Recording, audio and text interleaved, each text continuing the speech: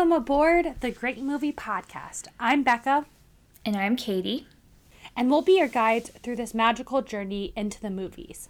Please keep all arms, hands, feet, and legs inside the vehicle at all times. And don't forget to supervise your children.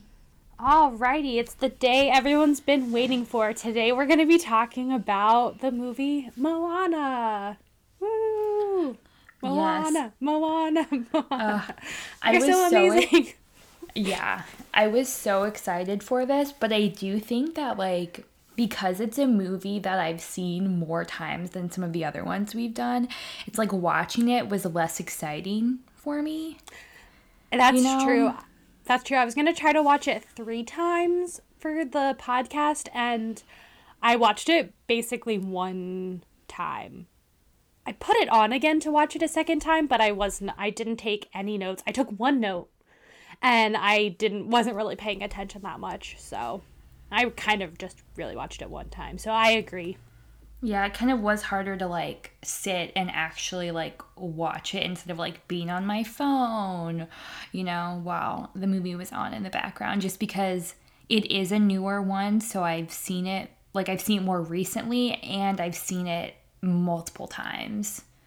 Yeah, it was hard to take notes, and then especially the second time, I felt like I was being overly critical of the movie. I kept finding these really tiny things that I just didn't care for or actually actively disliked. And then I was like, that's being really unfair to nitpick just very specific, I can't even really remember exactly what it was because I didn't take notes because I was like, I knew I was being unfair. So, yeah. Anyway, first we're going to have our mousekeeping. So do you have anything, Kay? I just have 1 quick note. I don't think so. Okay, my only note is, I know we mentioned this, I believe it was the first or second podcast about a Spotify playlist, and then I kind of forgot about it for a while, but I remembered it. So we are making a Spotify playlist called the Great Movie Playlist, and it's made by the Great Movie Podcast account. So if you just search Great Movie Playlist, hopefully it should come up, because I think we're on Spotify, right? The podcast itself. Mm-hmm, so I believe so. It might be confusing if you type in Great Movie Podcast. But anyway, so what I've done with that is any of the music from the movies we've already done an episode on, you can find our favorite songs from that. So it's not very many songs right now, but basically what's on there is the music we said are our favorite songs from our very first episode, our intro episode. I've included those. I've included songs that we said we liked from any of the other episodes, so it should be up to date after today with all Snow White, Onward, Dinosaur, Cars 3, and Moana. So, and I just picked any jams that I really liked, or I think specifically for Snow White I said there were only 2 songs I liked, so I only included those and I didn't include any others. So it's just the best of Disney music playlist basically is what it's gonna be.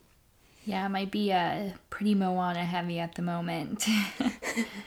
Yeah, but even though Dinosaur is just the score, I if you remember that episode, that I really, really liked some of the music in there. So I did include 2 of the score songs that I think are jams. Cars 3, I included 1 or 2 songs. There's a soundtrack, but I didn't really like all of it. Snow White, I think there's 2 songs on there, and Onward is just the 1 song at the end that they play over the credits that I really like. So yeah, I think we'll have to stay tuned to see how much of the Moana soundtrack it makes it on there, but it might be the whole thing. So I think it'll be, half Moana, half other stuff, basically, at this point. Yeah. So speaking of Moana, let's go ahead and dive into our fact file. So first, it was released on November 23rd, 2016. So I was almost into my 2nd semester of my freshman year of college.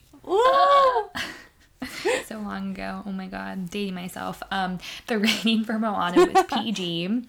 We're going to include the rating now that we've kind of had multiple discussions about ratings of Disney movies. So it was PG for peril, some scary images, and brief thematic elements, which I guess I can see, Take Ka is, kind of scary. I could see that kind of being the thing that kind of bumped it to PG. I was thinking more of Lalotai because that thing with the multiple arms and the mask is actually terrifying. Like, when that thing gives me... I'm glad they did not linger on it because it's like nightmare fuel, that, whatever that monster is. I just wish...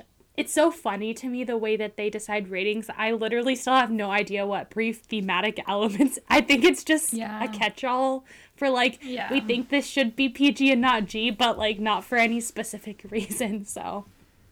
Yeah, I wish they would, like, be very specific, like, this moment. But I guess, like, that's kind of not the point, you know? Yeah. I don't know. I could see them just being, like, the theme of this movie is darker and scarier. Especially when we're talking about the difference between, like, G and PG. I feel like that can be pretty arbitrary. Maybe when you get up to more, like, PG-13 versus R, that can be maybe, like, a little bit more specific. But moving on to the cast, so I'm going to try my best for some of these names, and I probably will still not get it right. It's, like, phonetically spelled out here, but I still probably won't say it correctly. So do you want me to say it? I watched a couple videos. Okay, maybe you say it, yeah. The voice of Moana is... Ali'i Cravalho is how she says her name. I watched her pronounce it because I think, you know... I know we say the whole thing about, like, oh, we're going to try to pronounce them correctly, but I really wanted to be careful and make sure we pronounced it correctly because I think that's, you know, important for non-American names. So anyway, Ali'i Cravalho is how she says her name. Okay. So it's not too bad. It's not no. It looks scarier than how you say it. Yeah. And then Dwayne "The Rock" Johnson is the voice of Maui. I don't know about, like, anybody else, but I can literally not say Dwayne Johnson. I have to say Dwayne "The Rock" Johnson. And I think it's because of it, like, right kind of, like, peak Disney Channel is when Journey to Witch Mountain. The game plan. Oh! No, I think Journey to Witch Mountain was kind of coming out. And so, like, in all of, like, the previews and commercials for it, it was, like, Dwayne "The Rock" Johnson. And so, like, that's just, like, I didn't know him as anybody other than Dwayne "The Rock" Johnson. So, anyways. That's how he markets his name. Also, I feel like I normally just call him The Rock. I don't say Dwayne "The Rock" Johnson. But I do agree, it does sound strange to just say Dwayne Johnson. So. Yeah. Then Rachel House is the voice of Grandma Tala. And I actually found this out like a couple weeks ago or like a month ago that she's like one of the guards in Thor Ragnarok, like Jeff Goldblum's kind of like main guard. And I think it was a TikTok, and it was like, so you're telling me that these two people are playing by the same person. And then also recently within Disney as well, she was the voice of Terry in Soul, so it has that kind of like New Zealand accent. Mm-hmm. Terry's the one that is trying to reconcile the numbers, like the accounting deity, or I don't know what they're called. But anyway, I thought that was really funny. And then Tamara Morrison is the voice of Chief Tui, which, if you aren't a big Star Wars fan, he's the voice, or he played Boba Fett. No, he played Jango Fett in the prequels. Yeah. And then also he's playing Boba Fett now in The Mandalorian. Yep. And then the singing voice of Chief... Oh, sorry, go ahead. I was just going to say, and I think he, in one of the many re-released versions of the original trilogy, I think he re-voiced over the voice of Boba Fett in... Yeah, that sounds right. In Return of the Jedi, yeah. And then the singing voice of Chief Tui is Chris Jackson, who is from Hamilton. If you've seen that, he plays George Washington and like is one of Lin-Manuel Miranda's like faves. Like he was in The Heights too, I believe. You're right. So. You're right. He plays Benny, I think is the character's name. It's interesting. This is actually one of the, I think, the first instance of a different voice and singing voice since Mulan in a Disney movie. Huh. Interesting. And then Jermaine Clement is the voice of Tamatoa, who we'll talk about him later, and maybe the song Shiny later, because I have some thoughts about it. I'm glad you have thoughts about Shiny. That's the song I think I spent the most time thinking about when we were Even before I rewatched the movie, like when this first came out, I was thinking about music and rating the music, and I was like, "Oh, Shiny." Yeah, I have feelings about it. And then this is another one. This I feel like I should know how to pronounce, but I've never heard. Oh, do you want me to do it? Spoken aloud before? No, I'm not trying it. Okay. Nicole Schwarzenegger. Scherzinger. It's easier than that even. Scherzinger, yeah. Okay. Like I said, I don't think I've literally ever heard that name said out loud. No. She's the voice of Sina, Sina. I don't think they ever say her name in the movie. Yeah, I was gonna say I don't know if they ever say her name, but she's the Moana's mother. And then Alan Tudyk voices Hey, the icon. Which, like, I don't like. Does he make the chicken noises? I assume. Yeah. Yeah. And then he voices just Villager number 3 in the background, and then a voice cameo in the movie is Troy Polamalu, who is / was an NFL player. I know he played for the Steelers for a little bit, and he's got like beautiful hair. He's been in Head and Shoulders commercials before. Yeah. But kind of a lot. If you don't know, Disney, I think, in my opinion, take, again, as a white woman's opinion, take of that what you will, take it with a grain of salt. I think they did a really good job getting the cast of this movie. They were really intentional in picking who voiced characters, trying to keep people of like Polynesian descent, and that's part of the reason that Troy Polamalu made a voice cameo. Yeah, I have notes about this in various trivia categories later, but I think Alan Tudyk is the only one not of Polynesian or South Pacific heritage or descent.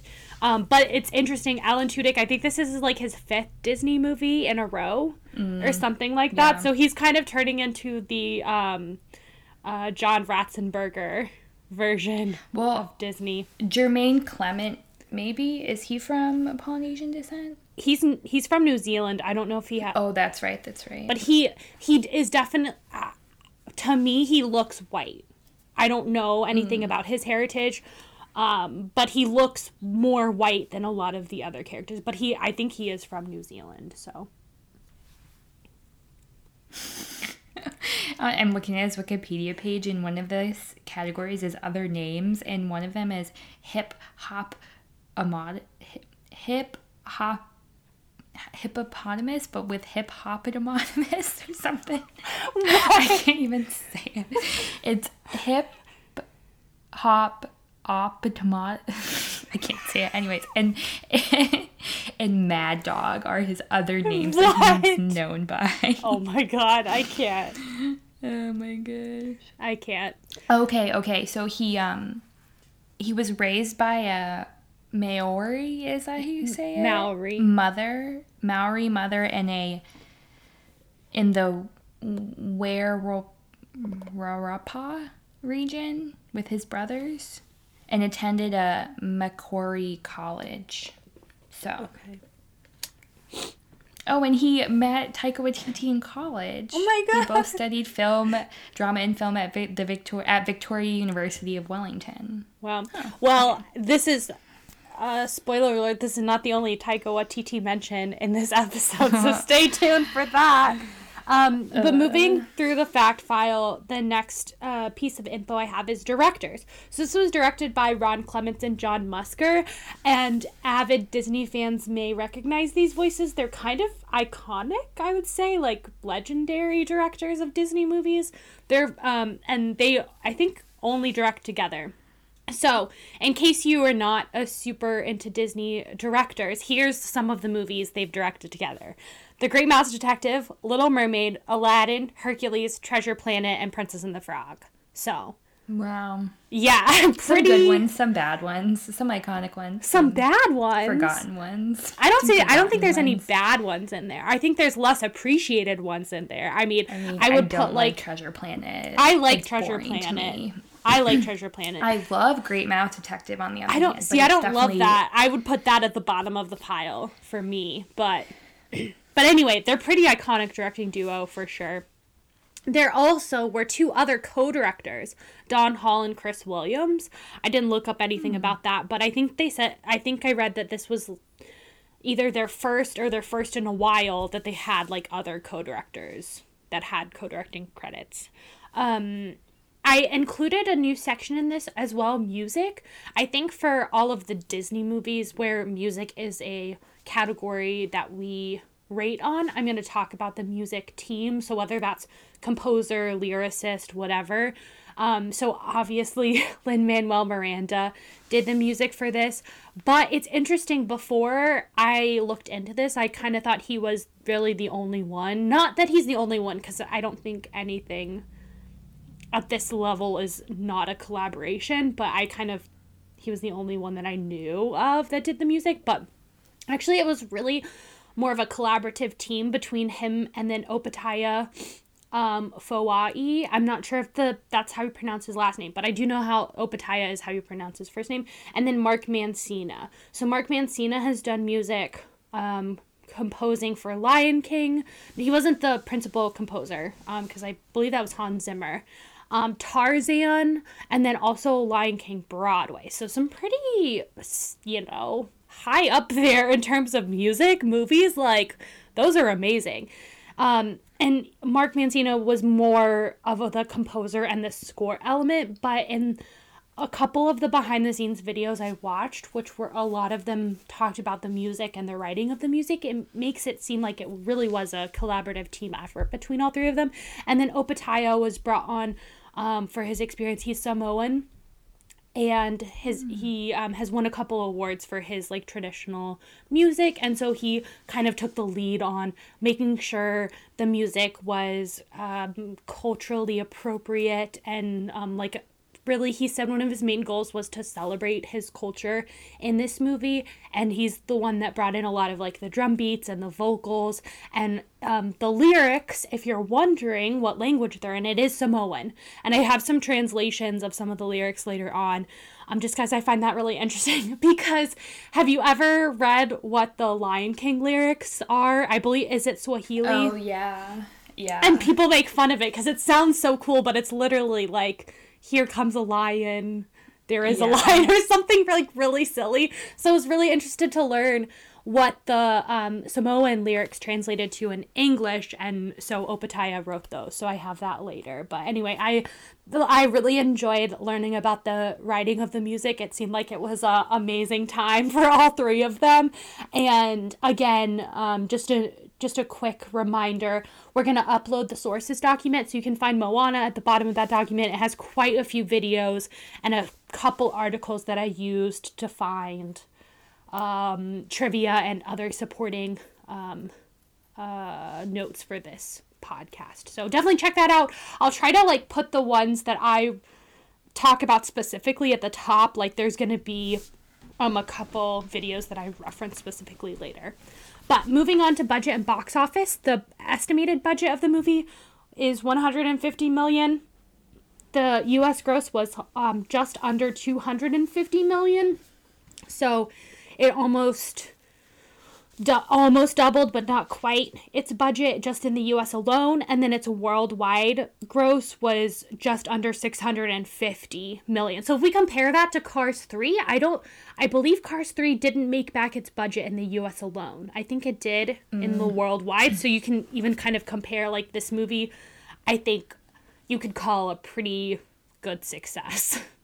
I feel like if you can make back your budget, probably especially for high budget movies like animated movies or high action superhero movies, if you can make that back in just the US, you're doing pretty good. Yeah. So the Rotten Tomatoes score is a 95%, and then the audience score is an 89%, which I think is interesting that the critic score is higher than the audience score. I thought that was interesting as well. And I think it'll be interesting to kind of keep track of which is higher as we go throughout the list. Because it seems not that it's a people pleaser movie, but it is such a fun, the music is so good. And not saying critics don't take that into consideration, but it's just interesting. I would not have guessed that if you had asked me before. Same. I was just going to say, if you had asked me before to guess if audience or critic score was higher, I think I would have guessed audience. Because I feel like it was a pretty successful movie. Yeah, for sure. And then, so it was nominated for the Best Animated Movie at the Oscars, and like probably just like throughout awards season, if I remember correctly, it was nominated for Best Animated. Zootopia won at the Oscars, which I do love Zootopia as well, so I might support Zootopia winning over Moana, but that is a really hard decision. I know. And then it was nominated for Best Original Song as well throughout award season, and specifically at the Oscars, and then La La Land won at the Oscars, which I don't know. I haven't seen La La Land, so I can't. Yeah. Probably how far I'll go would be my guess. Yeah, but I meant the La La Land song. I don't know what song that was. But this was interesting. So a couple other notes here. This was the first year since like 2002, I believe, that Disney had 2 animated movies come out in the same year. Oh, wow. So there had been some years with one Disney and one Pixar, but I think, and I believe 2002, don't quote me on this, and it's easy to look up, but I believe it was Lilo and Stitch and Treasure Planet were the 2 that came out that year. So anyway, it's just unfortunate, I think for Moana. I can understand why Zootopia won, but I'd be interested to see what that critic score is on Rotten Tomatoes, because 95 is pretty high. And then this is such an infamous Oscars. It's the one where La La Land was announced as the winner, but Moonlight actually won. I'm sure everyone remembers that. My biggest thing that I remember from that night, is that I did not see that. So Lin-Manuel Miranda was nominated for the original song, of course, because he wrote How Far I'll Go, and he was going for his EGOT. I believe at that point he had already won an Emmy, a Grammy, and a Tony, or at least 2 of them. But I think it was all 3, and so this was gonna be the EGOT for him, and it was gonna be like the youngest or the second youngest ever. And so I just remember that's the one category I really cared about. I loved Moana. I loved Lin-Manuel at the time. And, Hamilton had been out at that point. And I was, like, really cheering for him to win. And he lost. And I remember being so upset. I turned it off and I went to bed. And I was like, it's almost, because I think original song, I don't know if they do the same order every year, but it's, like, towards the end. And so I was like, there's only like 2 or 3 more categories to go. Nothing else interesting is going to happen. And then I turned it off. And then I remember I woke up the next day and I was like, oh my God, I missed one of the most like memorable moments in Oscar history ever. Because I was so mad that Lin lost. Anyway, that's just my little. I'm pretty sure I remember watching it live. But, like, I can't remember whether I, like, actually watched it live or I was just, like, on social media live as it was happening. Because, like, there were just so many videos and, like, GIFs and, like, tweets about it that I might have just been, like, on my phone when it was happening. And so it feels like I was there and watched it. But I also feel like we at least watched part of it because, like I said earlier, this was, like, it would have been, like, March. Yeah. Right? March is like March of my freshman year. So like I remember like we at least watched part of it like in my dorm room with my friends. I definitely remember this specifically because I forgot to mention this. I started listening to Hamilton like beginning of 2017.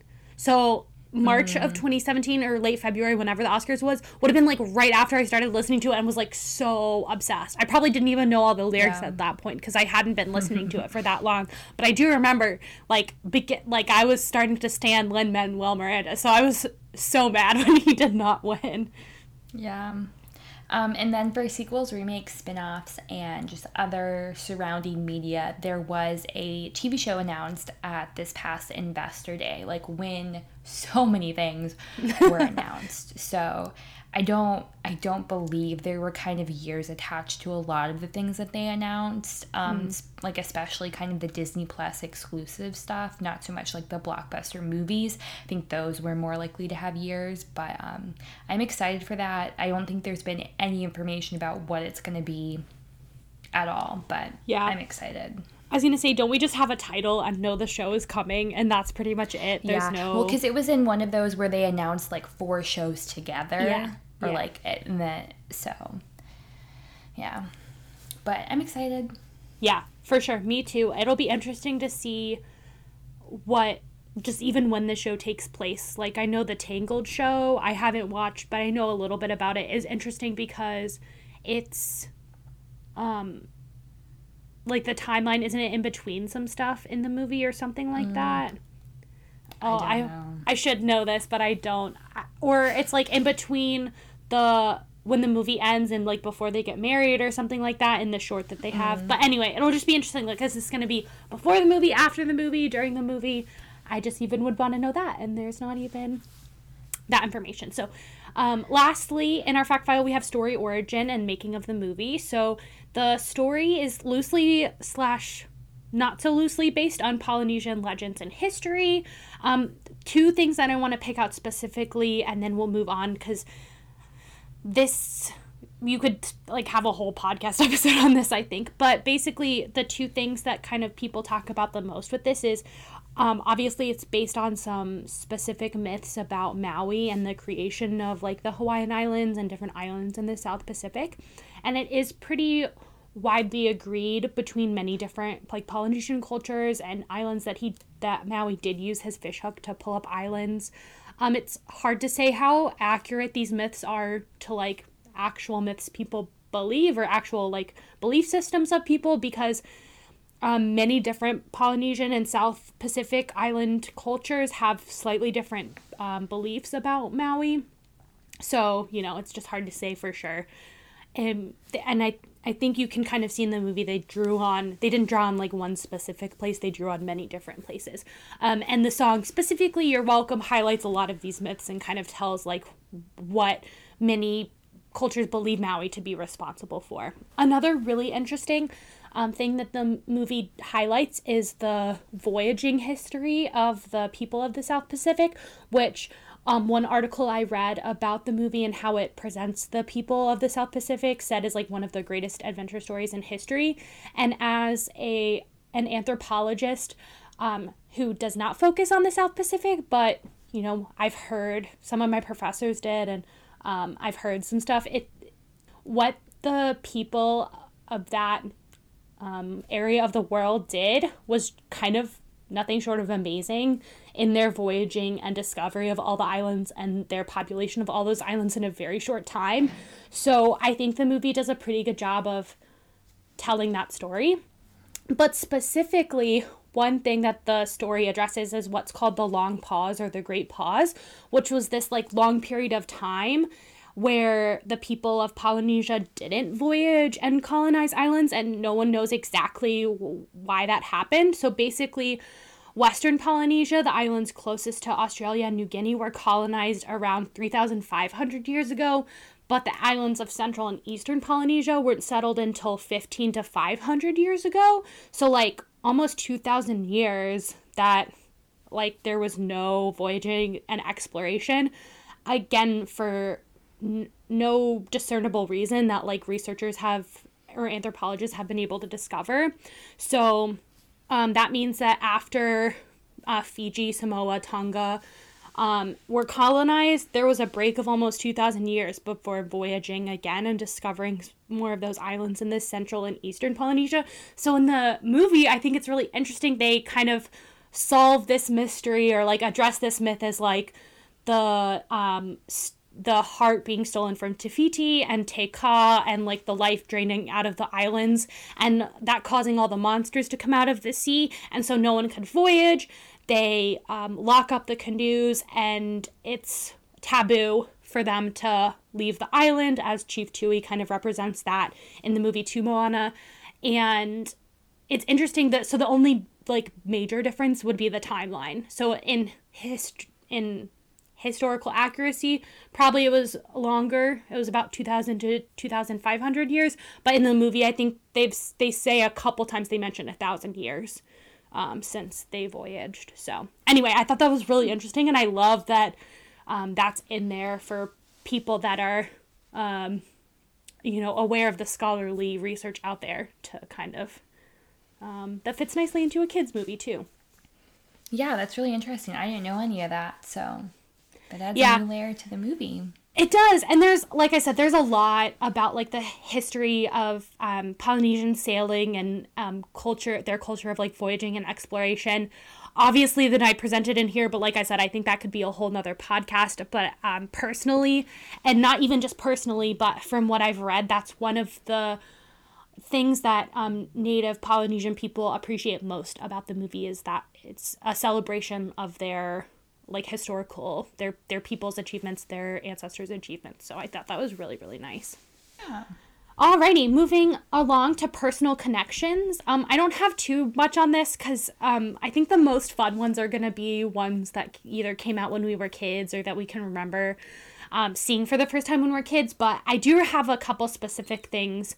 I definitely remember this movie like having so much hype, or like myself being so hyped for this movie. I for sure like was counting down the days for it to be out in theaters. I know I saw it in theaters. I don't know if I saw it like opening weekend. It came out around Thanksgiving. So do you remember, Kay, if you were home or not? I know I went home freshman year. Yeah.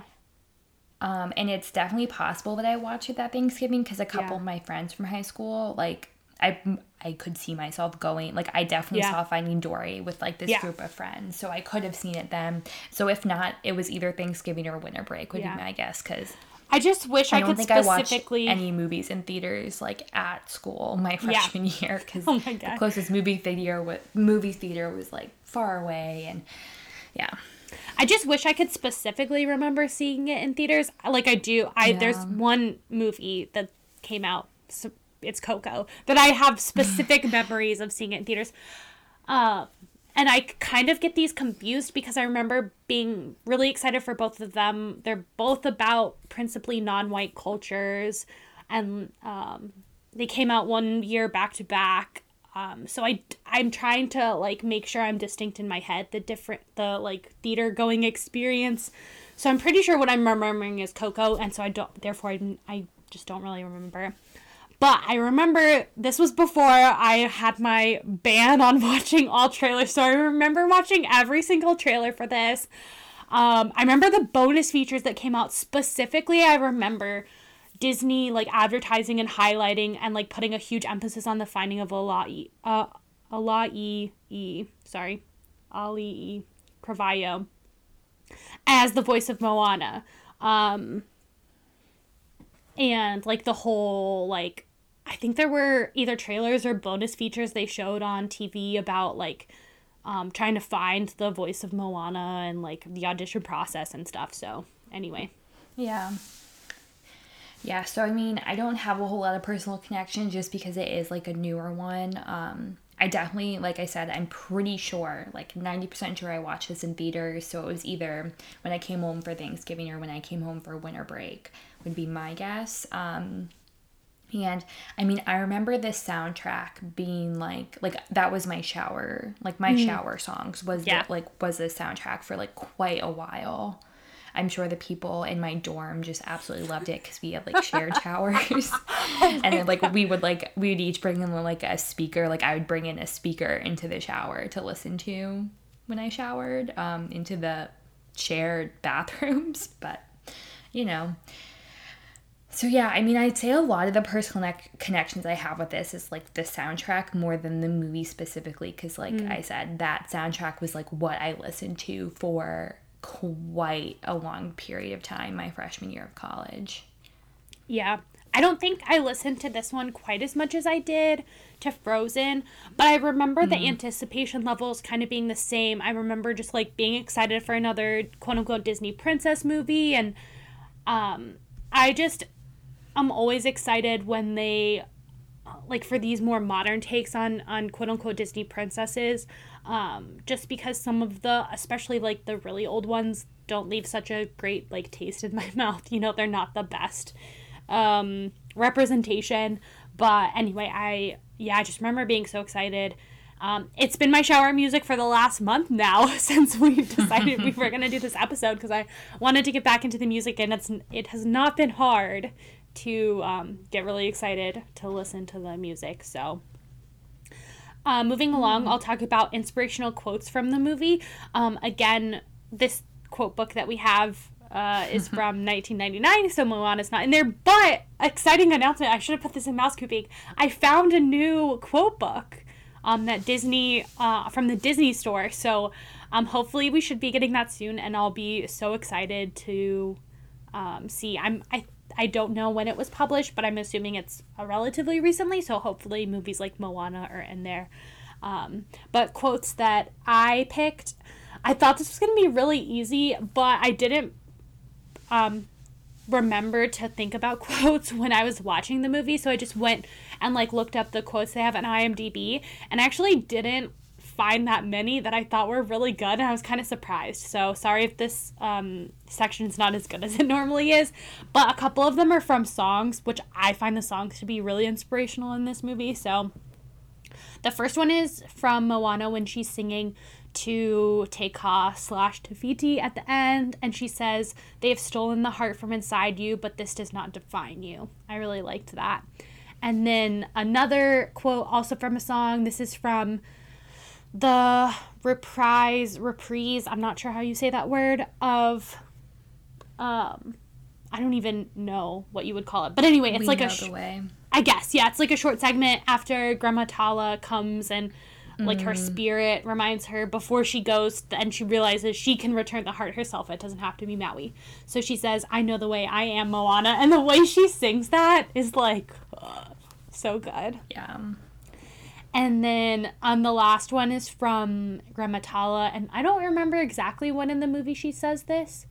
I think maybe when she's like about to die and she's encouraging Moana to leave, or it could be at that ending scene that I just mentioned. She says, "There is nowhere you could go that I won't be with you." So some good stuff. That gives me very much like Grandmother Willow vibes, that quote. Thank you for bringing that up. I actually talk about this in Why Moana's Canceled. I talk about the parallels to Pocahontas because I never thought about it before, but for some reason when I was watching it for the podcast, I couldn't stop making comparisons to Pocahontas. So, interesting. Yeah. So, do we have the VHS or DVD version of this movie? Apparently we do. I did not know this. This is information to me. Yeah, we definitely have so I assume the DVD version. No, yeah, we have the VHS of Moana. No. Yeah. No, we have the DVD. We do. Interesting.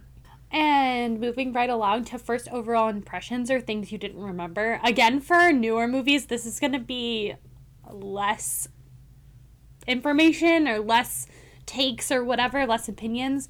But I have a couple things. First, my first overall impression before we even watched the movie was how excited I was to talk about this movie. And then a couple things I did remember. There actually were a few. Or, like, I really just have one, I guess. I love that Disney pokes fun at themselves in the movie a little bit with the bit about Maui calling Moana a princess, and she says, "No, I'm not a princess." And then he says, "You are wearing a dress and you have an animal sidekick.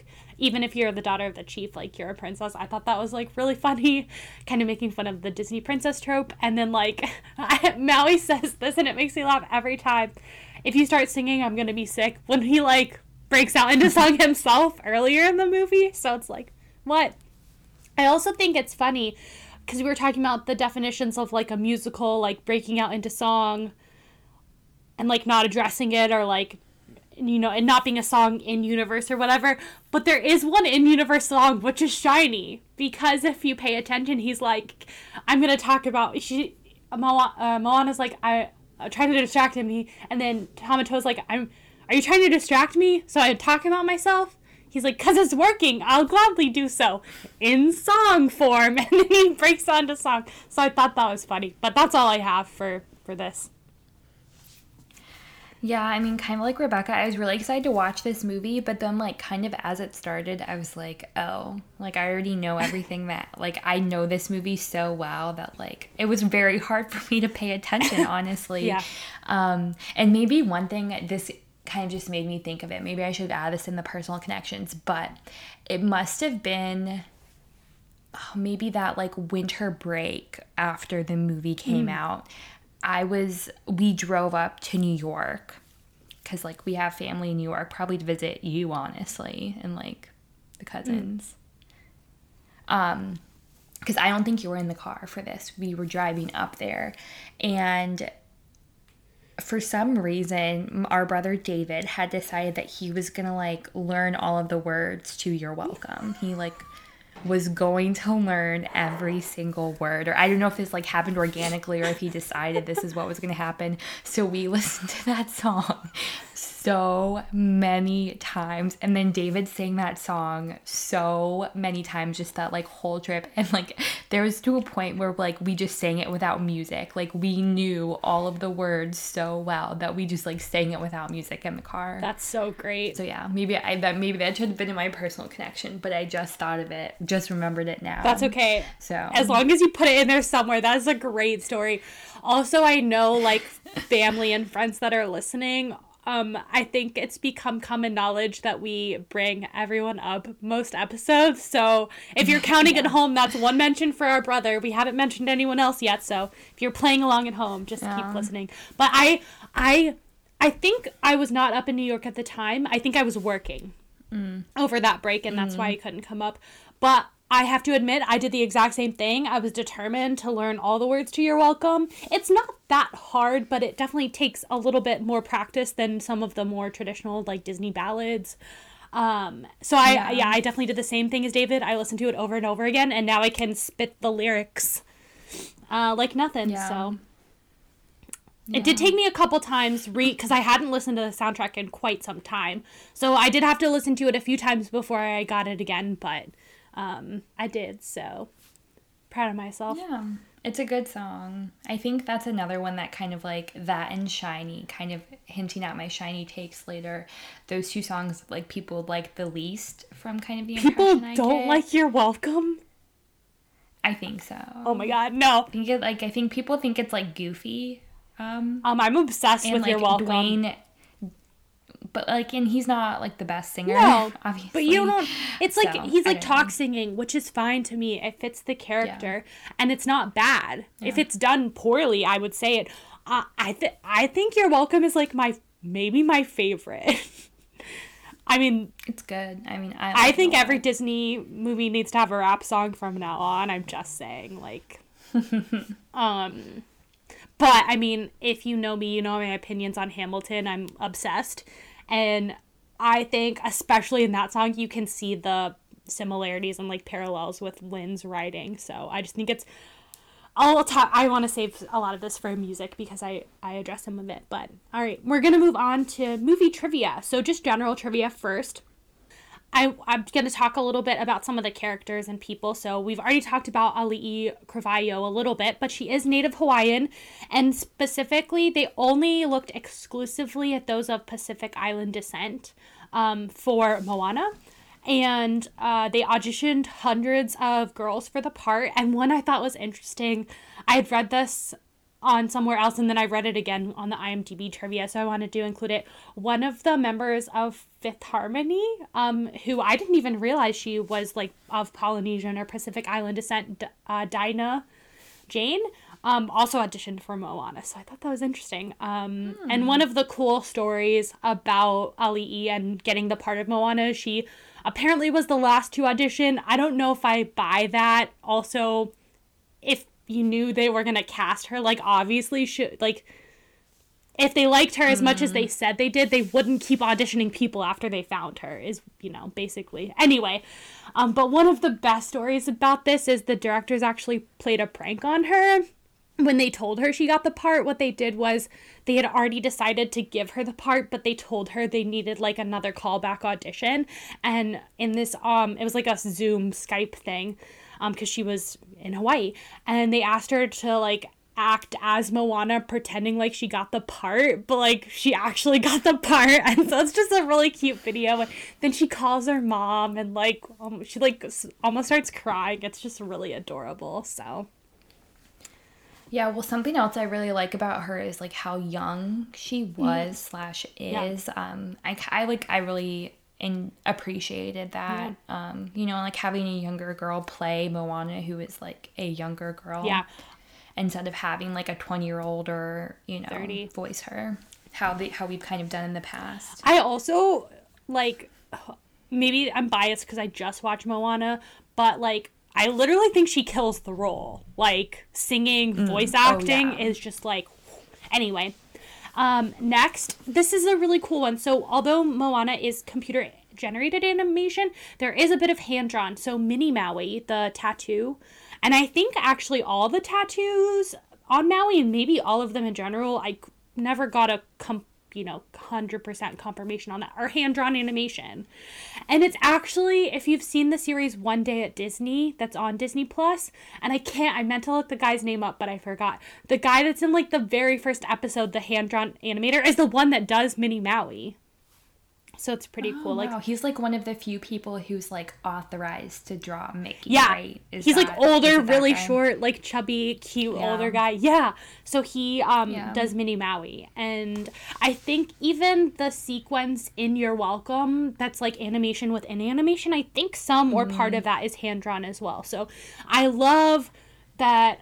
I think we've talked about this before. I don't know if they'll ever go back to 100% hand-drawn animation, like a full-length feature, but I at least hope they keep kind of exploring it and using hand-drawn animation, because I think it's a tool that, and an art form that I hope doesn't go completely away, and that I think can still be used. But that's how they started with computer animation, computer-generated animation. They used it within hand-drawn movies before they were able to fully animate computer-generated full-length movies. So next, a little bit more about Lin, because I can't, not talk about him. So one of my favorite things that a lot of people don't know, he actually had to interview for this job because he was hired before Hamilton came out. People forget that. So like Hamilton had not premiered. So Moana came out in what did we say, 2016? 16, yeah. So Hamilton premiered in 2015, but you have to remember, like, the production for animated movies is a pretty long process. So he actually was hired in the spring of 2014. So over a year before Hamilton premiered on Broadway. That was in July of 2015. So he had started writing Hamilton already. So he started writing Hamilton in 2008. So, the writing of Hamilton was also a very long process. And obviously it was off Broadway, I think, at least for a little bit before it was on Broadway. But I think that was still 2015. So he was still working on the movie when he was starring in Hamilton. So there's some really funny stories about him Skyping the music team in Hamilton costume, in between before and after the show and stuff like that, because I don't think he has much time during the show. He's in a lot of it, so he couldn't really Skype him during the show. But one of the things I remember reading at the time was that one of the reasons why they interviewed him was because of In the Heights.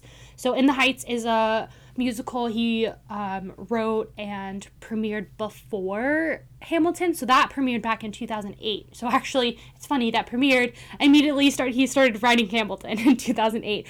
And if you're a Lin fan, you may know In the Heights is being adapted as a movie. It was supposed to come out this past summer, I think in July, but was moved to 2021 because of the pandemic. So hopefully we'll get that movie.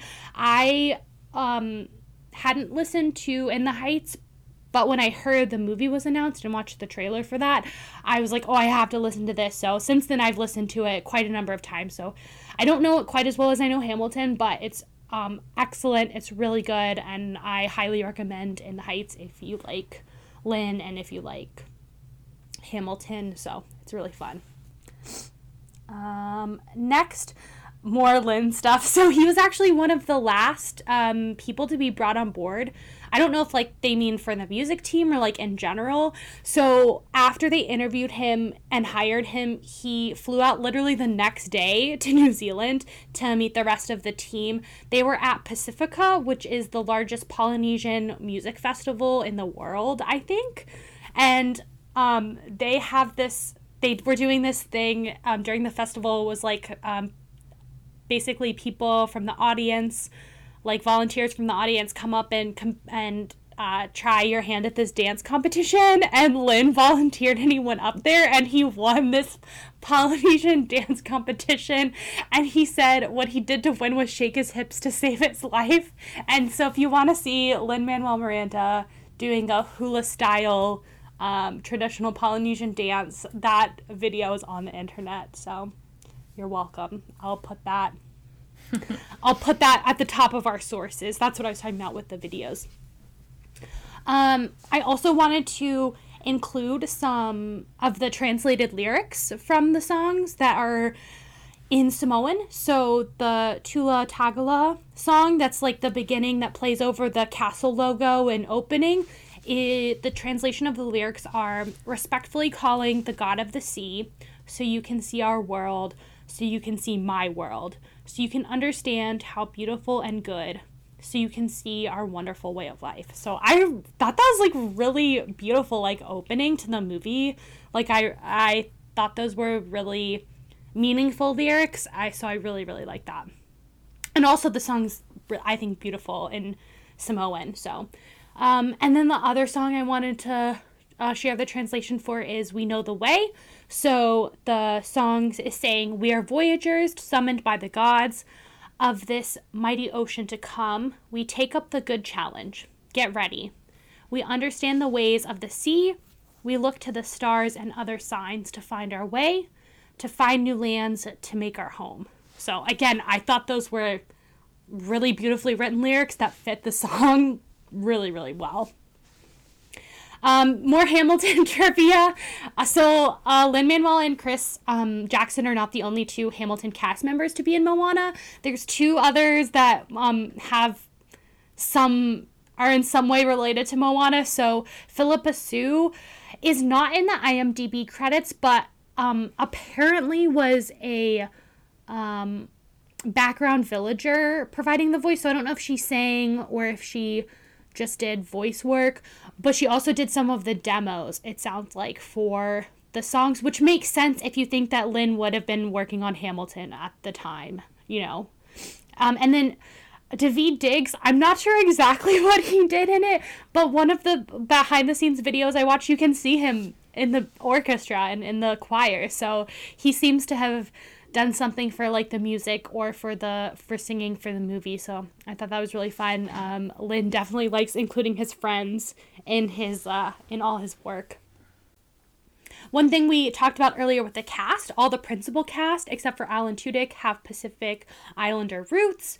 And then a couple things about the design of the movie that changed. Originally Maui was bald, and one of the things that I knew about this movie that is kind of was more well known is they used cultural consultants to help make sure the movie wasn't portraying the Moana and the people of the South Pacific insensitively, and so they actually pointed out that Maui wasn't very culturally appropriate for him to have been bald. His hair like had a lot of significance and meaning to his character, and like specifically connected to like his power. So they changed that during the production of the movie, and no one else was actually auditioned for the role of Maui. I think the directors wanted The Rock the whole time, and once they got him, didn't audition anyone else. So I thought that was interesting. And then originally, the movie had 2 more scenes in Lalotai, so we spent more time in the underworld, the realm of monsters. There was one scene with like the 10-eyed bats. They show them a couple times in the movie, but like there was like a extended attack sequence. So just some fun trivia stuff about the movie. Yeah, I mean, if you could get The Rock in your movie, like, why even talk right? He's like your movie's guaranteed to make some good money if The Rock is in it, I feel like. Yeah, for sure.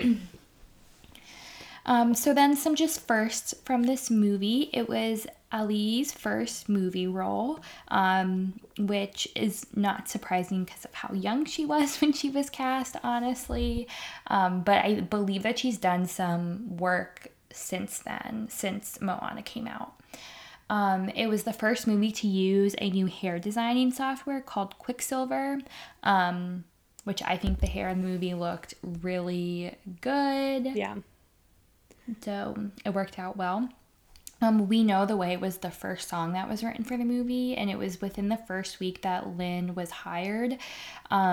And We Know the Way, spoiler alert, is like one of my favorite songs from the movie. And also along the lines of Lin-Manuel Miranda, his voice is heard and We Know the Way. He sings the English version. Or the English lyrics. I thought it was crazy in the kind of behind the scenes music videos I watched. They talk about how they basically wrote this in like one weekend. It makes it seem like it just came together like really, really well. And they basically said they didn't change it that much from like the first time they got together. And like they had just all met each other. So it was right after Lynn won that Polynesian dance competition. Provided good luck. So we talked a little bit about Rock's musical talent earlier. So this was the first musical that The Rock has been in, and maybe the first kind of like song that The Rock has appeared in. Maybe the last, honestly. No, I mean, it really wasn't bad. And then the first draft of the script was written by Taika Waititi. He didn't end up getting a writing credit, so they probably changed quite a bit of it, would be my guess. Yeah. But if you don't know, Taika Waititi is a well-known, maybe the most famous Kiwi ever. Peter Jackson. He's not from New Zealand, is he? Peter Jackson, yes. The director? Yes. The director of Lord of the Rings. Are you sure? Yes, I'm positive. Okay. I mean, he's not like of like native New Zealand descent, but he grew up in New Zealand. He's from New Zealand. I didn't think he had an accent. Oh, he does. He does for sure. Okay, well, I still think Taika Waititi is maybe more probably right now he is. Yes, yeah. And he directed Thor Ragnarok and is going to be directing Thor Love and Thunder as well. Yeah, but I thought it was interesting. He's also done some other stuff. But. Yeah, Jojo Rabbit, which was Oscar nominated. I thought it was interesting because when I read that, I was like, I don't remember seeing him get a writing credit. I think he's thanked in the credits though. Like in the credits, they'll show like, you know, all the cast and crew and like everyone at the end. They'll like say special thanks to and just kind of include like other random people. I guess I believe he was in that section. So, but I have to guess the script changed pretty significantly for him not to get a writing credit. So, yeah, and then it was also the first computer animated movie for Clements and Musker, who were the directors. We talked a lot about, or we didn't talk a lot, but we listed the other movies that they've directed for Disney before, and none of them were computer animated. Yeah, so Princess and the Frog was their last one, which was also the last hand-drawn. The last hand-drawn, yeah. Then some by the numbers. So Moana originally was supposed to have 6 older brothers, which would be interesting for the storyline of her, like, becoming the chief. So I wonder, like, that must have just not been a storyline when she had 6 older brothers. I guess so. Like, presumably the oldest brother would be the one who would become chief. And then, as we've kind of talked about, Ali was pretty young when she was cast, and so she was 14 years old when she was cast as Moana. Yeah. Then some Easter eggs that I found and listed. Never mind, I didn't find any of these. Like, I saw them on the internet. I wasn't the one who found these Easter eggs in the movie. There are some big, like, there are multiple Frozen nods. So when Maui first gets his hook after, like, getting it from Tamatoa, when he's, like, trying, he's kind of, like, glitching between all of these animals, he turns into Sven for a hot second. Tamatoa also makes like a Sebastian joke in the post-credit scene because like he's still flipped over on his back and he's like, if I was a Jamaican crab, like you would have helped me or something like that.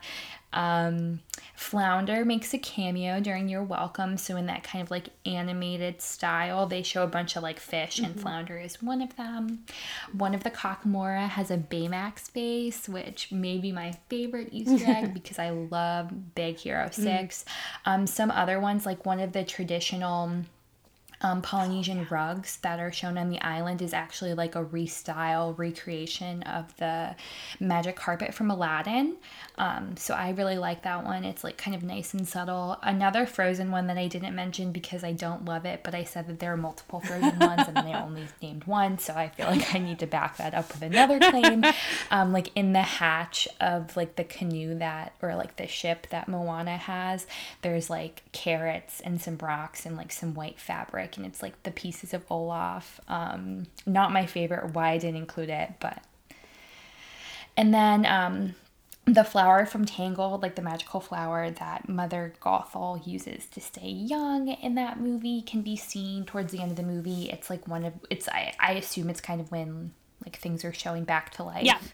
And so you can see it. They like pan. There. They show like the dead stuff coming away and stuff coming back to life. I think it's on Motunui, and it's like an overhead shot and the flower's right there. Apparently you can see it earlier in the film too, but it's not quite as recognizable. So alrighty, so that's it for trivia. So next is my favorite section and everyone else's, why Moana is canceled. I did want to just again address this section. So what this section is mostly a joke. What it's not is it's not a nuanced critique of Disney's past of, you know, extreme racism and appropriation of cultures. Now Moana is obviously not like a very old movie, so again I just want to say that I'm not going to provide a nuanced critique of Disney's appropriation of cultures because I feel like I'm not in a position to do that as a white cis woman. What I am going to do is highlight some people of some scholarly individuals from various Pacific Island cultures and of Pacific Island descent and talk about their thoughts on the movie. The canceled part of this section is, like I said, it's a joke. I'm not canceling Moana. I think that you can have legitimate criticism of a movie without saying that it needs to be completely thrown in the trash. I don't think anyone is saying that about Moana. I think there are things that Disney did well, and I think there are things that they did not. But again, I'm not going to be giving a lot of my own opinions. I'm going to use a Smithsonian article that I found online that has some, like I said, I'm going to highlight other people's voices. So one Pacific Island scholar, Vicente Diaz from Guam, critiqued Disney's exploitation of native cultures, specifically of Moana. And I think this quote really highlights a lot of what I feel about Disney movies, so I wanted to share it. He says, quote, "Who gets to authenticate so diverse a set of cultures and so vast a region as Polynesia and the even more diverse and larger Pacific Island region that is also represented in the film? And what exactly does it mean that henceforth it is Disney that now administrates how the rest of the world will get to see and understand Pacific realness, including substantive cultural material that approaches the spiritual and the sacred?" Disney often has employed this tactic to get around criticism, I would say, by not trying to specifically represent one culture. I think that, again, I don't think that's completely bad because I think it does protect them from some stronger critiques, but I think that's exactly why they do it, to protect themselves from stronger critiques. I don't know. I thought that quote really got to that point, and I think while it's a shortcut, it's maybe not the worst thing they could do. I would say that's probably better than trying to specifically represent one specific culture and completely botching it and doing a bad job of it. So another thing the article brings up, that this movie is not an Indigenous story. It's still a white person story told by white people for white people. If you look at the directors, Clements and Musker are not people of color. I don't know about the co-directors, and I know that obviously we talked about the cultural advisors as something that Disney has really pushed lately, and while that's a good thing, one of the people interviewed in this article specifically says, quote, "Having brown advisors does not make it a brown story." And I agree with that. Again, this is not to tear down Moana and say no one should watch Moana. I just think it's really important to specifically recognize that what Moana is and what Moana is not. And again, it's not a brown story. It's a story for white people that was directed and written and told by white people. So, like I said, it's better to say that on the open than pretend Moana is what it's not. I think the article that I read does a really good job of telling it like it is. As with any movie, Moana is not a perfect movie, and because it's not the only, I guess Lilo and Stitch, we have Lilo and Stitch as well, because it's one of only 2 movies that's representing that culture, there's any problems are going to be magnified. As with anything, the more representation you have, the better, because then mistakes that you make don't turn into stereotypes. Then that's the only representation you have, and if it's poor representation, then it's the only representation. So there's good and bad, as with any movie. Specifically, some things that people of Pacific Island background in this article say that they like is that Moana is strong and she's not linked to a man. Like I brought up earlier, a lot of people of Pacific Island descent really love the celebration of their ancestors' accomplishments in navigation and wayfinding that was made by like the actual Polynesian people of the past. Also, another strength of this movie is the depictions of culturally accurate clothing and houses. Before I move on to the bad, I do want to say, obviously, this article is not how every single person of South Pacific and Pacific Islander heritage feels. But again, that's why I said there's good and bad, and everyone's going to have their own opinions of the movies. What I think is important is to highlight their voices while also recognizing that obviously it's not the voice of every single person, and some people are going to have similar critiques and some people may have different critiques. So again, I just want to say, even though it's only a small set of voices, I think it's more important than hearing my voice talk about like the issues with Moana. Some things that people were more critical of in the movie is the depiction of Maui. Specifically, the portrayal of him is kind of silly and not that bright. They say is like not a super accurate portrayal of Maui and is not a great representation of Polynesian men. And also the stereotypical depiction of him as like being larger is some people took issue with. Another thing that I thought was really interesting that I did not know is that Hina, who is the companion goddess of Maui, was completely omitted from the story. She's actually really important in the mythology of Maui and is one of the goddesses who allowed him to accomplish all his feats, and this story doesn't address her at all. And then the Kakamora is another specific criticism many people brought up. They are lend the article completely. I don't know if, to me, legendary people means that they were maybe not like an actual group of people, but still to turn like even a legendary group of people into like coconuts, especially with the kind of, the article brought up like the harmful history of coconuts as like almost a racial slur against brown people, seems like one of the more kind of egregious mistakes made by the production of this movie. But again, I want to highlight, this is not my opinion. This is the opinion of a small group of people in an article I read. And this in no way means like Moana is a bad movie that you should never watch again. Just think it's important to bring up criticisms.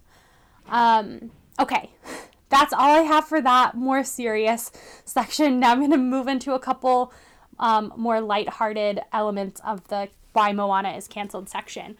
So this movie, I'm always going to have this section, I think, like movie tropes or like how it's similar to other movies. I mentioned Pocahontas. Like I said, when I was watching this, I couldn't stop thinking of parallels between Moana and Pocahontas. And this is mostly a joke, but at the same time, it did make me a little bit uncomfortable because they're the two native, like, brown princesses we have, and it seems like they should be a bit more distinct, or like their story should be a bit more distinct, but maybe that's just me being overly critical.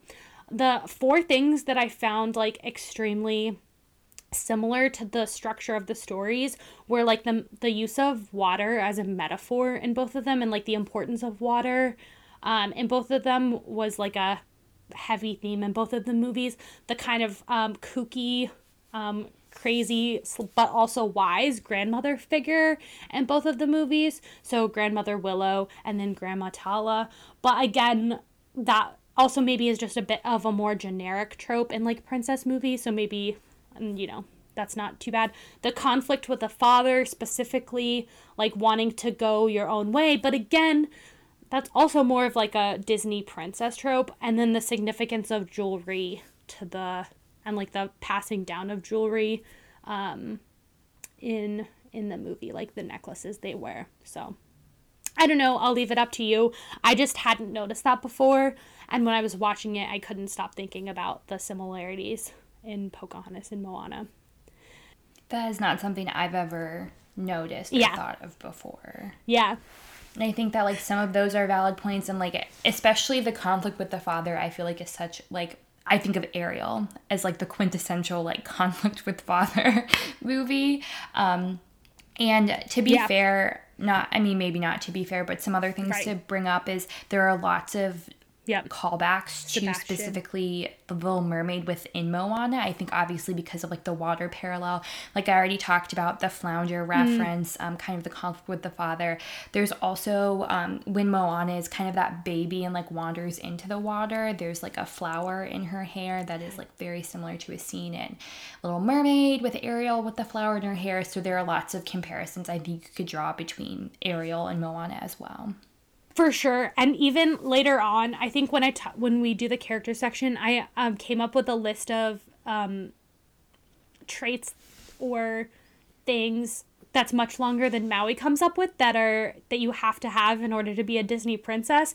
And I would even critique this movie for Moana and Anna being very similar. And I'll bring some of that up. So it's not just Pocahontas. And maybe, like I said, that was, some of them are more generic.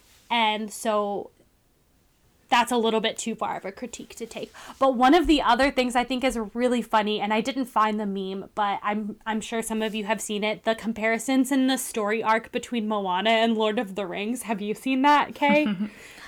I don't think so, but really? I can see it with, like, bringing an object to, like, this desolate lava volcano, basically, to... Yeah. I mean, in Lord of the Rings, you're taking it there to destroy it, obviously. But in Moana, you're, like, bringing it there. At the end of the day, you're bringing it there to save the world. Yeah, exactly. I just think I saw something one time that, like, broke it down and talked about all the similarities in the story arc between the two. But basically, it was like, if you had to sum up both movies, it's about taking, like, a piece of jewelry to a volcano to, like, save the world. I was like, oh my God, so true. But there's even more, like, similarities that I think someone has pointed out, I think is really funny. I'll put this here too. In both of the movies, you can ask the question, why didn't the eagles just fly Frodo to the ring, and why didn't the ocean just take the heart back to Te itself? And I just think that's really funny. That's like a quote-unquote plot hole in both of them. I was going to say, there's an article on BuzzFeed right now that, like, is giving me so much validation, because it's, like, things that are always talked about as being plot holes but aren't actually plot holes. I saw and the eagles taking the ring to Mordor was, like, one of them. Because, like, if Sauron is, like, an all-seeing eye, basically, like, he could see the eagles from so far away. He could have just, like, zapped them. That's why you had to creep. Why couldn't he see them creeping? Undetected. Undetected. Okay, what's the excuse for the ocean? That's an actual plot hole. I don't know. The ocean's role in this movie, I have a complicated relationship with. So. I feel that. All right, we'll wrap this up section quickly because I know it's going kind of long. But the next one is, I love how Maui says hero of men and then corrects himself and says, and women. I feel like that was a joke that wouldn't have been made, like, even 10 or 20 years ago. But I've seen this video, I think on TikTok. It's from, I don't even know who the comedian is, like a comedian's like comedy show, like a stand-up comic routine. And they say, there's this great word that women use that men don't use, because men will say he or she. Like, I didn't forget about women. Women just say they or people. So it's funny in this movie because Maui does that, and then later on Moana says like hero of all or something, and I'm like, why couldn't you just use that? Why does it have to be men and women? Obviously just because he forgot about women. Anyway, I thought that was kind of a funny bit. And then one thing, this is a joke, one thing that people have pointed out is if you go back and watch the trailers and look at the advertising Disney did for Moana, they hype up Pua to be like the main animal sidekick, when actually in the movie Pua has like no role at all, and Hey Hey is the one that gets to go on the journey with her, which I feel like besides I guess Hey Hey does like a couple of things that are important to the plot, but I feel like they could have written around it.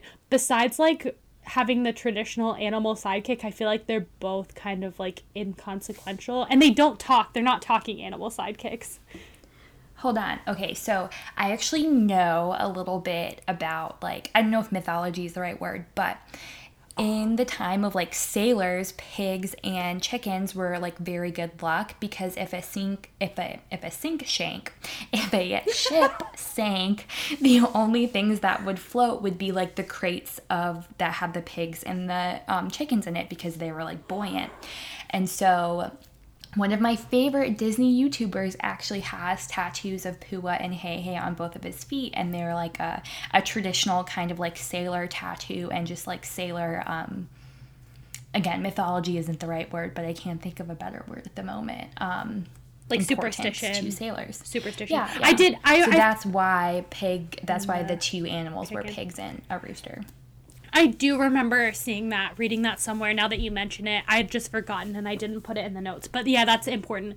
But besides that, and like the nod to that, I just feel like they're less integral to the story than like some other Disney sidekicks. Again, like they don't talk. They're not talking animals either, which I guess Disney has like strayed away from recently. Like if you think about Pascal, and if Frozen. You think about Sven. Sven talks. What are you talking about? There was another one I was just thinking of. Oh shoot, and I lost it. Oh, well, Miko and Flit don't talk in Pocahontas either, so. No. But anyway, I remember people being very upset that Pua was not in the movie as much Pua as advertised. Is cuter. Yes. So. Yes. Yeah. Okay, well, moving on to some park connections. So there are currently no Moana attractions in Walt Disney World, but there is one in the works. So there was at the 2019 D23, the attraction Journey of Water was announced, and it is being billed as a walk-through attraction, so not a ride, like a maze basically. And here is a quote from the release about it. This lush exploration trail will invite guests to meet and play with magical living water, just like Moana's friend, the ocean. Water will have a personality of its own, helping guests learn how to protect the natural water cycle in a fun and engaging way. So again, this is going to be at Epcot, and it is not one of the ones that was taken away from like the Epcot showcase that they have going on. Like Epcot has I can't remember what it's called, but you can go and see, because Epcot is kind of in this phase of this transition phase right now. A lot of things are changing at Epcot, and you can go and see all of the like future plans that they have. And Moana was not removed, whereas like the Mary Poppins Cherry Street Lane refurb was removed. So we do know that, we can maybe guess that because it is still part of that it is still in the works, and it has been spoken about recently. So originally it did have a 2021 release date, but obviously I think that's being pushed back.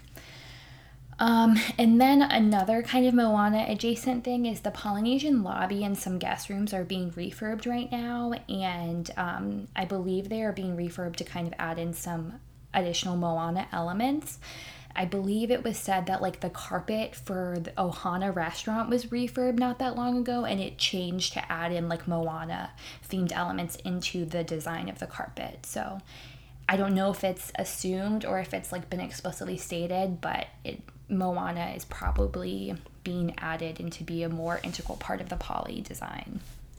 Well, that makes sense. So you're saying that the Mary Poppins thing may be scrapped? Is that what people are speculating? Interesting.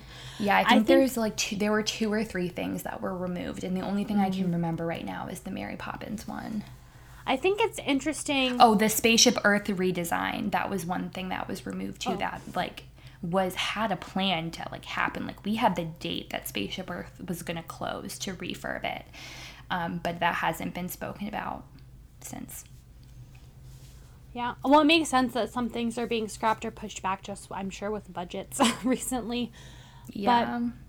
But it's interesting that Moana is getting a ride so quickly. I think that says a lot. It's not a ride. It's attraction so quickly because I shouldn't roll my eyes because I do the same thing to people, because I think it shows how well and successful the movie is. It's interesting that it's not a ride. It's interesting that it's a walkthrough attraction.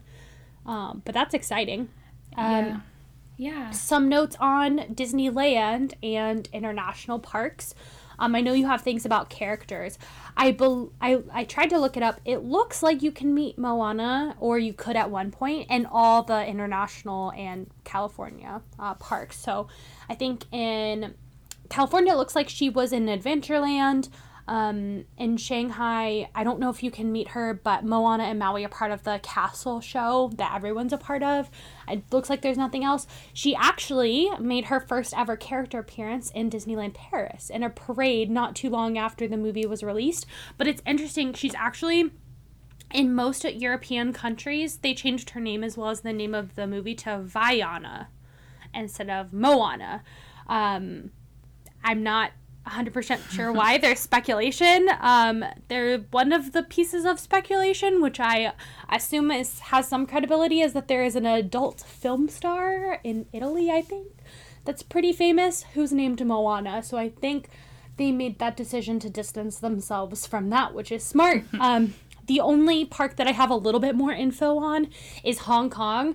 I have not met Moana in Disney World. The only place I've met her is Hong Kong, because when I was there, Hong Kong is one of the smallest parks and was traditionally kind of well known and infamous for being like a half-day park, because at one point, I know they've done a lot of expansion and work on there, but at one point it was like the least well attended of all the parks. And I can speak from my experience when I was there. I got to do like everything that I wanted to do, plus like other stuff, because there were like very short lines for most things. I waited behind like one person to meet Moana, which I was very surprised about. Like, I wasn't going to do a lot of character stuff at the international parks just because, first of all, I wasn't sure about like language. Second of all, I just didn't think I would have time, and I would rather do it at Disney World. But I did meet a couple characters in Hong Kong, because Hong Kong, of the 3 Asian parks, definitely has the most English speaking, and all the characters I met spoke English.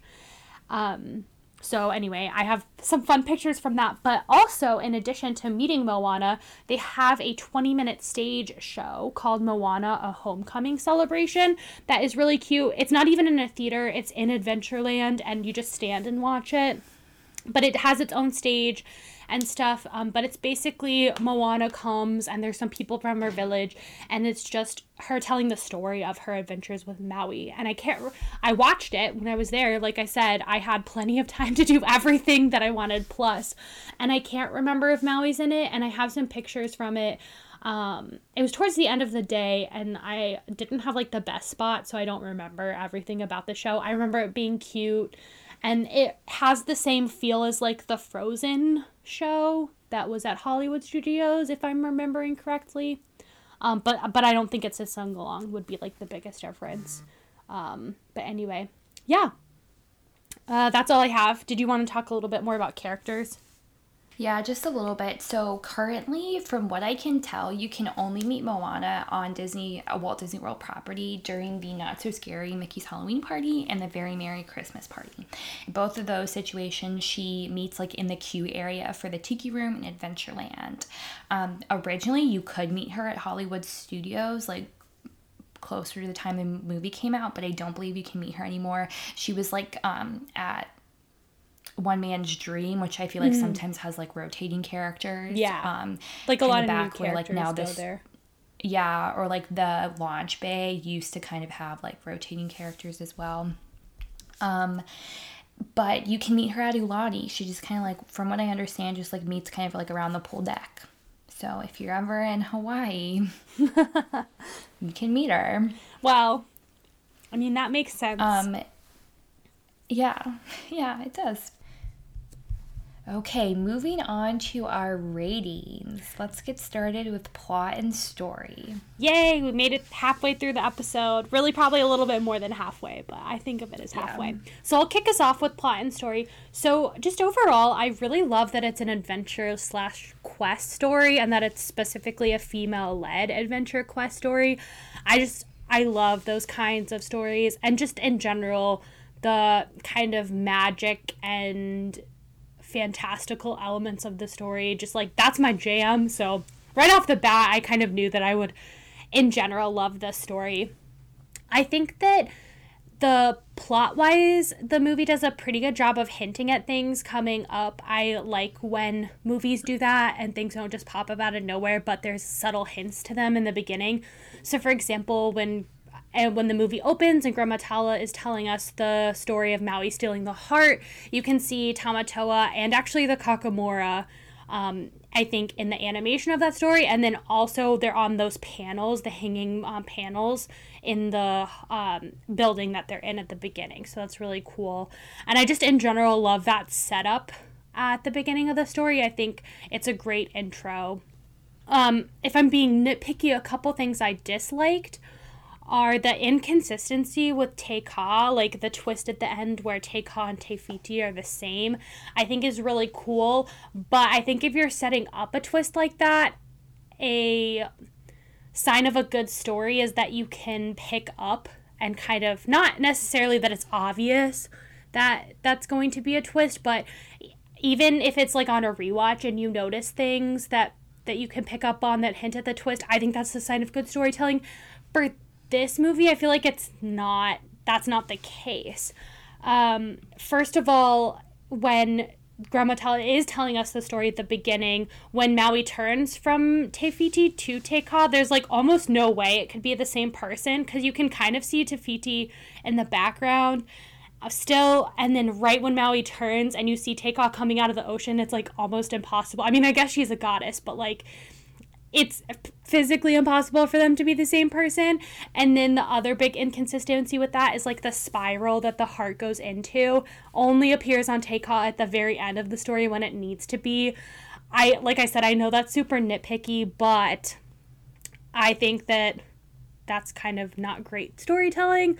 But what is good about it is any movie with like a surprise villain, which I guess this kind of is, or twist, I think it's a sign of a good story if it's good on a rewatch. I think there are certain movies that have like a big plot twist or something like this that aren't great upon rewatch. And this movie, I think rewatchability is a big thing for me. And I know you've talked about it too, Katie, in terms of high ratings. And this has pretty high rewatchability for me. That's really all I have. Like, I don't know. The plot and story is good. And I don't know. I hope Katie has more interesting things to say, because that's all I have. Yeah, I mean, I really like the story of Moana. I really like the themes of her kind of like wanting adventure and wanting more out of life. I can like really relate to that, and I think a lot of people can in general. Becca kind of mentioned this earlier, but I like that Moana doesn't have a love interest in the movie. That is purely kind of just quest. Like, the quest is the story. The twist that Te Kā and Te Fiti, with that, I definitely didn't see it coming the first time I watched the movie. And I think that it's one that I haven't again, we can debate whether it's really a twist villain or not. Yeah. I think it kind of falls into that, like, you know, when people criticize Disney for all of the twist villains they've been doing, I think Moana is one that's grouped in with the twist villains. But again, you can debate whether it is actually or not. And I think that I've never heard Moana as being one that was, like, very obvious to people to point out. Like, I think Hans, people say, was pretty obvious or easy for them to point out. What? I gasped in shock when I watched it. Fooled me. And then I don't think King Candy is mentioned because, like, I think that one is, like, one of, if not the best twist villains that they've executed. Anyways, I think it's one that people don't talk about as being super obvious. Maybe because of the reasons that Pekka pointed out earlier. Like, it may not actually be possible. I will say I just talked about how Te-Ka and Te-Fiti was kind of like a twist villain instance. Like, there is really no villain in this story. Like, the conflict comes from obstacles kind of along the way of the quest. And I think that it doesn't take away from the story, which is good, because sometimes stories, like, are lacking that, like, big bad that they're trying to fight against, and I don't think it needed that in this movie per se. So I think that that's good storytelling and good writing. One thing I was going to mention this in the emotionality section, but then I remember that was only Pixar. So the humor in this movie is, like, not my favorite. It ain't it. Like, it seems very childish. Granted, like, it is an animated movie, so, like, can I criticize it that much? I'm going to anyways. Like, when Moana is, like, mad at the ocean for when she washes up on the island with Maui, and she's like, fish pee in you all day. And then she, like, kicks at it. Like, the delivery of it, I think, was almost more humorous than the actual, like, content, like, than the actual joke. And then there's also, like, another pee joke where, like, Maui pees in the water and, like, the water turns warm. Like, ugh. I know, I was like really Disney 2 pee jokes in the same movie. I also had that in my notes. I just didn't know where to put it. Again, yeah, I think humor, I guess you could put in story. Yeah, just, like, kind of overall, my favorite humor is probably Tamatoa. I just really like his, like, brand of humor. Yes. Like, the way he talks is very humorous to me. But other than that, I don't find it an overly funny movie, which, like, is okay. It's not a comedy at the end of the day. Yeah. But the humor that was in it was just, like, not really my favorite, except Tamatoa, and when, like, at the beginning Moana is teaching that dance lesson and that little God, yeah, I forgot that kid. That is a really that's funny. So good. Yeah, I agree. Tamatoa, I think, is hilarious.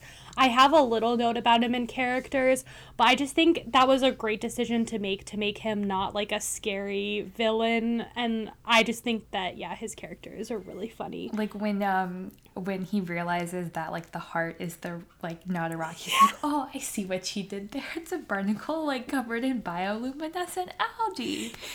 He, like, explains everything. Yeah, he's hilarious. I also like, at the beginning, just to jump on the humor, because I didn't really put in anything yet, the pee jokes really bother me, but when Grandma Tala tells the story and then it shows all the kids' reactions, that's pretty funny too. But yeah, and, like, one of them, like, passes out. Yeah, and then they all, like, are crawling all over the chief. Yeah, it's overall, the humor is not my thing. Like, the tweeting thing, I think I thought was really funny when I first saw it, but now every time I see it, I'm like, this just dates the movie. Yeah. So, yeah, I think the themes are great. I think it's a pretty generic theme for Disney, like finding yourself. But I always find I really like the themes that are, like, going your own way versus family, and I always find it interesting how they resolve it. And not to compare this to Coco again, but it reminds me of it in that way. Like, it's almost like family against, like, personal, like, aspirations. Yeah, personal aspirations. And I think both of those do a really good job of, like, resolving them in the end, like, finding harmony. Like, you don't have to choose one or the other. Whereas I feel like Disney movies in the past kind of felt like they did choose one or the other. And as a person who family means a lot to me, I always kind of felt disconnected with that ending, whereas I really enjoy how Coco and Moana resolve the conflict. Okay, and on that, just one last note, because I don't have anywhere else to put it, but it is maybe my biggest critique and problem with the movie. Ooh. Okay, it's like, it's very trivial. It's not serious, but like, it is still my biggest problem with the movie. So like, you know, the stacked stones that like every chief places on there, like Moana puts that conch.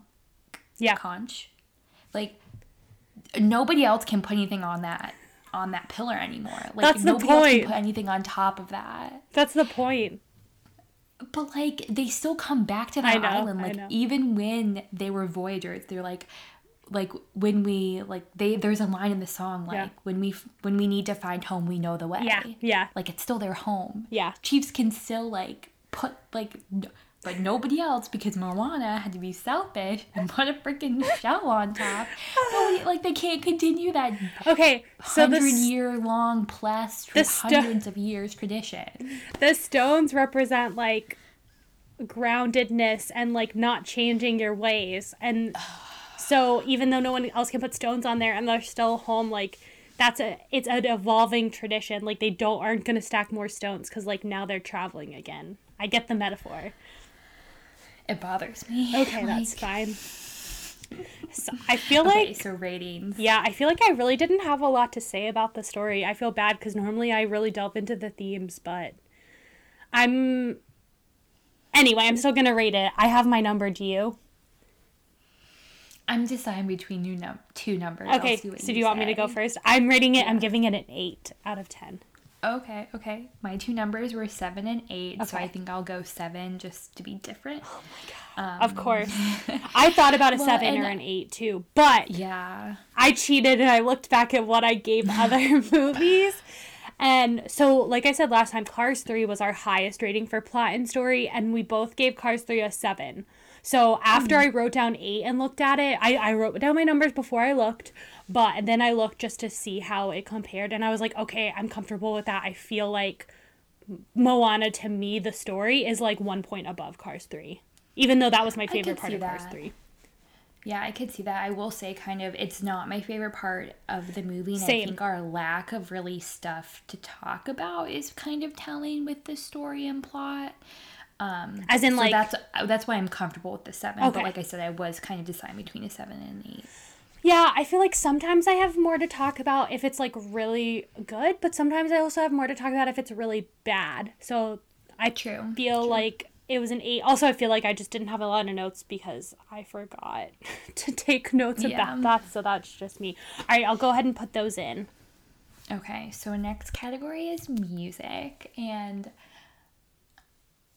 This is one of my favorite soundtracks ever. Like, very rarely does any album, let alone like a soundtrack, have no skips for me.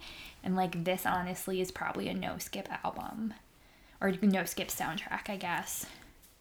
Like, I can even like the intro song, like okay, I will say Frozen's intro song I do like better than Moana's intro song. I agree. Like, that might be my favorite Frozen song. But in general, there are like no skips on this soundtrack for the most part. Like, maybe if I'm not feeling a certain song, or like You're Welcome, I think I skipped for about a year after that one Thanksgiving because I okay. I can forgive that. But in general, it's a no skip album or no skip soundtrack. I think those two words are the same thing. I don't have to keep correcting myself. And I genuinely enjoy every single song. And I know that people don't like Shiny and have like kind of negative feelings towards it, but I love Shiny. Mm-hmm. I think it is such a fun song. Like, yeah, it's a little weird. It is weird. Like, I understand that, but it's so fun, and like the beat in it is just so good. Like, oh my gosh, that was like one of my favorite songs off the Moana soundtrack, and then I feel like people hated it, and I'm like, okay, I can't keep saying that Shiny is my favorite anymore. I did not know that you liked Shiny that much. That's really interesting. I love Shiny. And then my favorite song is probably between We Know the Way and Where You Are. Those are my two favorites. Yeah. I have a lot because I thought about this a lot. Like Katie and I have talked about, I started thinking about my rating for music and what I was going to say right after we talked about this because it's just so iconic. So I came up with a list of, because I was thinking more carefully about the rating, like I spoiler, I was like trying to decide between a 9 and a 10 from the beginning. So I was like, I have to think really carefully about this because there's also other movies with really good music. So I created Rebecca's criteria for a perfect score on Disney music, and here's what I came up with. So the songs have to both further the plot and character development while being able to stand alone outside of watching the movie. So basically they have to be good watching the movie and they have to like help the story along, but they also have to be good outside the movie itself, just listening to the soundtrack or album like Katie mentioned. Obviously, I have to bop, but I also have to be able to sing them / belt them out in the car or shower by myself, which means I can't be too difficult because I'm not a singer. Again, this is like very specifically my personal criteria. They can't have more than one song that I consistently skip when listening back to the album with like outside of the movie. Bonus points for amazing covers. I love a good Disney cover. There's some really bad ones out there. Alicia Cara does How Far I'll Go, and I love that. So this gets bonus points already for that. Bonus points for songs in other languages, i.e. Lion King, Frozen, Lilo and Stitch, Moana. I love those. I know there are some people out there that feel like for a song to be good, it has to be in English. I've never felt that. I'm not a K-pop stan by any means, but I do enjoy a good K-pop song, and song does not have to be in English for me to love it. Okay, I have a question about that because I was actually thinking about this when watching Moana. Is it offensive for me to try and sing along? No. I mean, even though I don't know the words or how to pronounce it, but like I'm just singing along to the sounds of these words. I immediately said no, like I'm an authority on that, and I'm definitely not. I was just wondering if you'd like. But I do the same thing. No, I don't think so. I definitely do the exact same thing. Like, especially I feel like there's certain sounds that are easier, like that maybe sound more similar to English sounds. I do that when I'm listening to K-pop, and it's a song that I know pretty well. I'll like sing along, quote unquote. Because the Frozen intro song. I know that those, like, for the most part aren't really, like, words, but it's based on, like, a Sami tradition, like the indigenous people to Scandinavia, so. Yeah. So anyway, like I said, this is all very specific, and I've added a new bonus point thing is for a rap song, or, like, a rap-like song, because I love that style of like musical rap that Lin has kind of created and carved out for himself. So I say all this because musicals and like specifically Disney scores or like musical scores are some of my favorite type of music. I'm not a big I like pop music, and there's definitely certain artists that I like absolutely love, but in general like I love music from Disney movies and musicals and stuff, and I just love when music tells an explicit story, which is why I like that kind of music better. Like pop music does, and even within pop music, I tend to prefer songs and albums and genres that are more story-like. So anyway, I have thought about this a lot. So I may come up with more criteria, but basically I have to be able to sing it. It has to be like I have to belt it in the car. Oh, one other note I forgot. I meant to add this a couple times and I forgot. In general, I'm not a big fan of reprises or reprises, however you say that, in musicals. I know it's like a common device. Basically what it is they like How Far I'll Go, and then Moana sings like a slightly shortened different version of it later. Tangled does this. It's like very common in musicals if you know about it. It gets bonus points if those are good, because in general I'm not a big fan of reprises. Like they're not as good as the original song. They're shorter. In this movie, spoiler alert, I'm giving away my rating probably, I like some of the reprises better than the original. Like the reprise of How Far I'll Go, I mean I love the like actual song itself, but it's so good. Yeah. So specifically about some songs, I love How Far I'll Go. I would say it's not the like best or my favorite all-time I Want song. So in Disney lingo, I Want song is kind of a typical song that the princess or main character will sing at one point. So think of Part of Your Yeah, World. normally towards the beginning, like the Belle song in Beauty and the Beast. Part of Your World and The Little Mermaid. It's like a kind of well-known trope, if you want to call it that. I don't think it's my absolute favorite, but it's one of my top tier. I love Where You Are. I think it's great. I absolutely love We Know the Way and You're Welcome. Those are like some of my all-time favorites. I also, like I said before, every Disney movie should have rap. I like Shiny. Here's what I probably don't like it as much as Katie. It is kind of weird, and it's not my favorite when I'm listening to the music, but here's why I will advocate for it alongside you, Katie. When I'm watching the movie, I feel like it fits the character of Tamatoa really well as the overall feeling of Lalotai and the distinction between Lalotai and like the world above. Like, obviously, thematically, visually, they're very different, so it makes sense that the song is very different. Also, in general, like that a lot of the songs in the movie are different styles from each other. I think that's really interesting, and it makes the music better because it's thematically similar enough, but like the styles of the music are really different. I also think that the song is really plot driven, which again like ties back to some of my criteria, and also like feels really sinister when you're watching the movie. Like the second half of the song, which you don't get when you're listening to it as much. Like I can feel the shift a little bit, but like when I'm watching the movie, like it's like chills sometimes. I was like, oh, this is like really creepy. So I like Shiny. So yeah, that's my thoughts about music. Okay, so I'm gonna give the music a 10. It is, like I mentioned before, it is, if not my favorite soundtrack from a Disney movie. Like overall, completely.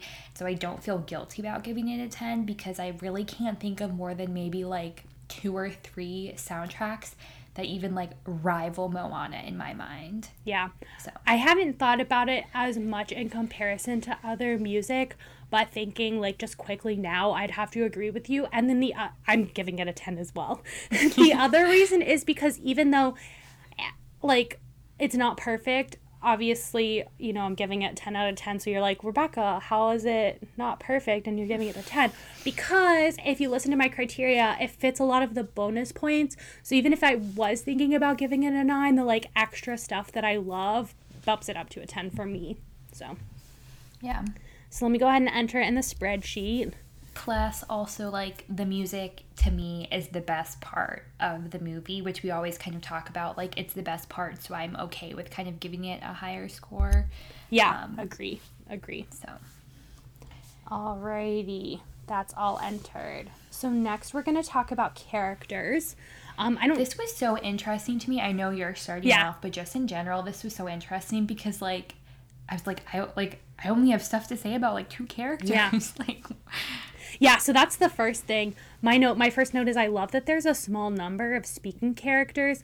I feel like of the movies we've done so far in general, that's my preference to have fewer characters because I think it, especially with Disney movies with the shorter runtime, like the story's got to be a tighter story, you know, like it's got to be tight and concise.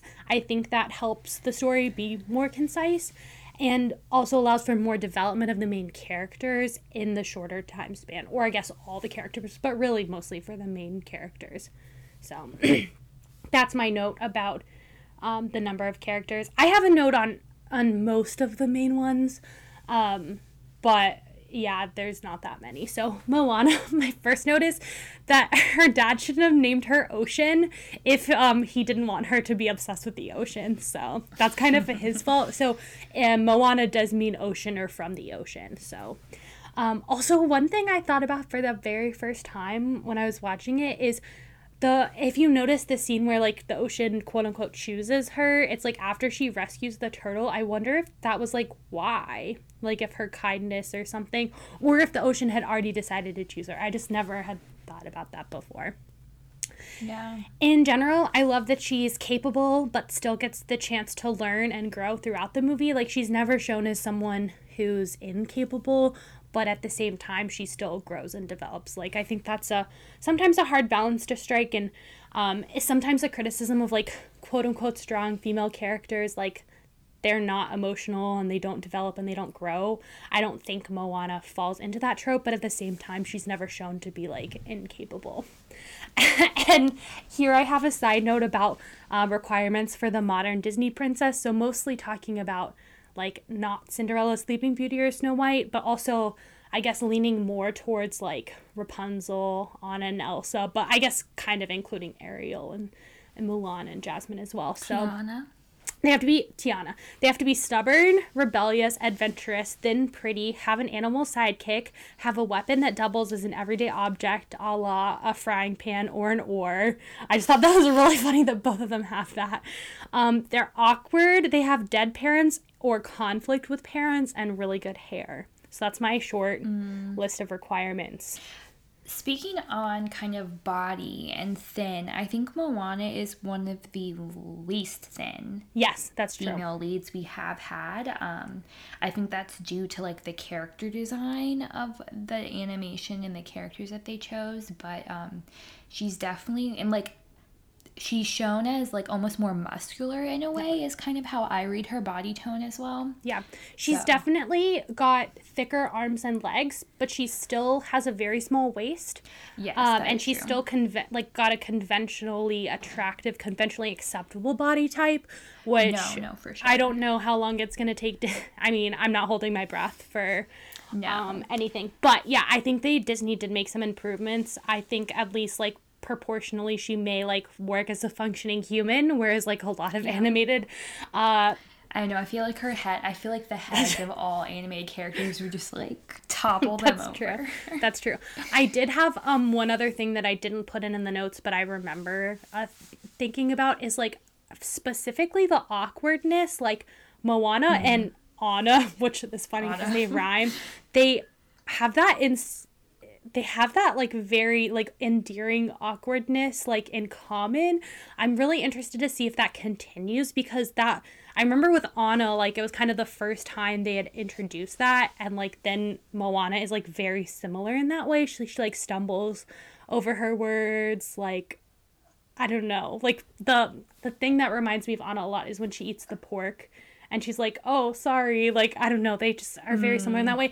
And then the scene where she crashes on the beach and has the sand in her hair, I think that's an almost exact copy of the... Yeah, that was one of the Easter eggs that I found when I was looking online, actually. And another moment is, like, when she, like, flips around in her hair, like, wax her okay, in the face. I know really funny. We talked about hair and, like, the new thing they did, but, like, that actually really bothered me. That was, like, I have this on animation, the, like, delayed reaction with the hair is, like, noticeable a couple times in the movie and is, like, really jarring to me. I don't know. Like, I think other than that, the hair looks amazing. Just, like, her hair, like, whips around a couple times in a way that's just not possible, like, physics-wise in our world. And I understand it's a cartoon, but, like, just to spend so much time making the hair look realistic and then to do that seems a bit weird to me.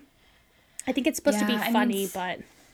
Yeah, speaking on kind of the awkwardness, I think that something that Disney realized with their female characters, specifically, like, Disney princesses, you know, is that they weren't super, like, relatable. Yeah. And, like, a lot of times they weren't even likable. Yes. At some points. Yeah. So I think that having them kind of have this, like, awkward, endearing quality is a super easy way to be like, me as a normal everyday girl, like, oh, I can see myself in Moana, or I can see myself in Anna, and it immediately, like, brings them down onto your level and not only makes them easier to relate to, but more likable. Yeah, especially for younger audiences. Thinking about, like, the actual age of Disney princesses is usually a little bit older than, like, the typical, like, viewing audience, or, like, at least who the movie, like, is aimed at in terms of audience. So I agree. It seems like such a shortcut, like, and I hope they don't continue to use it, because then they're just making all of them the same, which is almost the same mistake they've been making in the past. So that's my only thing with that. All right, I'm glad you had some to add to that because I thought that was really interesting. Next, I love the grandmother. Give me any old kooky woman. She's gonna like automatically be my favorite, if not my second favorite character in the movie. The stingray thing is like so cool. Oh my gosh. I'm obsessed with the ocean. As a Pisces, I kind of have to be. Okay, wait, sorry. Speaking of star signs, can you believe? So I'm an Aquarius. The constellation. It's not is a water waves, sign. but I'm an air sign. Aquarius Like, how is an does air that sign. make sense? Well, actual water sign here. I went through the marine biology phase a lot of kids go through. My favorite animal right now is an octopus. So like I love that this movie was about the ocean. I always like wanted to be a marine biologist, and I love little ocean critters and animals, and so I don't know, I relate to her on the stingrays are really cool. They're like my second or third favorite ocean animal, but I would love to be reincarnated as an octopus, so I feel that, Grandma. Next, Maui. I don't have like a ton of things here. I think he goes through great character development, which is really cool because sometimes with the like buddy movies that's like almost 1A 1B main characters, like sometimes that can suffer from developing both characters well, and I think this movie does. I love that they show his vulnerability, and then they use that to connect Maui and Moana when he talks about being abandoned by his family. I think he's pretty funny. I love that they chose The Rock. I think that was a great decision. Also, this is the hill I will die on. His hair is better than Moana's, so just saying. My actual favorite, I love Grandma Tala, but my actual favorite character is Minnie Maui. Just like so cute. That part of the humor I actually really like, especially the like scoreboard. That's great. Yeah, that is good. That's good. And then the only other character I have notes on is Tamatoa. I think he's really weird and really funny. I mentioned this earlier, but just because I have it, I'll say it again. I love how they went with a less serious direction for the movie, especially without like a big bad villain. I think that really works. Yeah. So I basically just have notes on Moana and Maui because I feel like I talked about Tamatoa in the music for the most part when I talked about Shiny.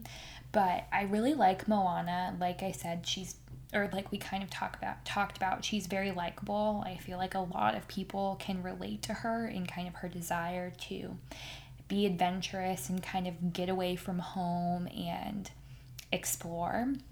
I really like her determination and her adventurousness. Is that a word? And I really like how she chose to leave the island and trusted in her abilities and like trusted in herself that she could figure it out. Yeah, she's confident but not cocky. Yeah, I really liked that. So then I don't have notes on this, but I want to talk about the ocean a little bit and kind of its function as a character. I think that it is simultaneously like overpowered and underpowered, because like how we talked about why didn't it just take the heart of Te Fiti?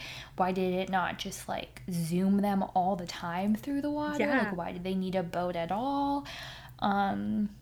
And I don't like the design of the water. I'll talk about that in Really? animation. No, I love like how they animated the water, but how they like designed the character of the water, like when it like lumped up. I think it looks ridiculous. Oh, okay. So I don't know. The water is kind of, it's like it's a plot convenience, and it's too obvious that it's a plot convenience in the story. Like I don't know. I don't love the function of it in the storytelling. Yeah. And then Maui, I really like his character development, and I really like the discussion that is had about his insecurities and how he kind of like presents himself as this very like confident, cocky, like I'm the best, like I'm the hero to all, that kind of thing. But he's still like at the root of all of that. He just wants nothing more than like praise, and he's so insecure.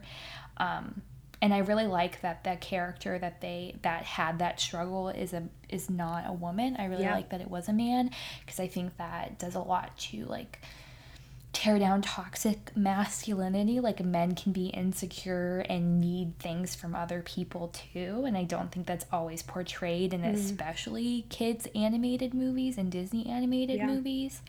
And I really like that kind of like his end all be all. It comes off as he just wants to be a hero, but specifically he like wants to be a hero for humans. Like, he doesn't want to be a hero for himself at the end of the day. He like craves that validation and love that he gets from the humans. Yeah, I agree. I just really like his motivation. I agree. I also like how that ties into the whole like reason for the plot in the story, him stealing the heart, and how they give that motivation too. Like, he didn't steal it for selfish reasons, he stole it for humans. So I agree. I have a number. Do you have yours? Yes. Oh wait, because I have nowhere else to put this. The scene where Moana and her grandmother talk is like so emotional and so beautiful. Like, the way the stars like reflect off the water is just like one of the most beautiful scenes I think I've ever seen in animation, both like in the content of the scene and how it looked. I just wanted to mention that because I didn't really have a great place to mention it, and I know you talked about the grandma here. Yeah.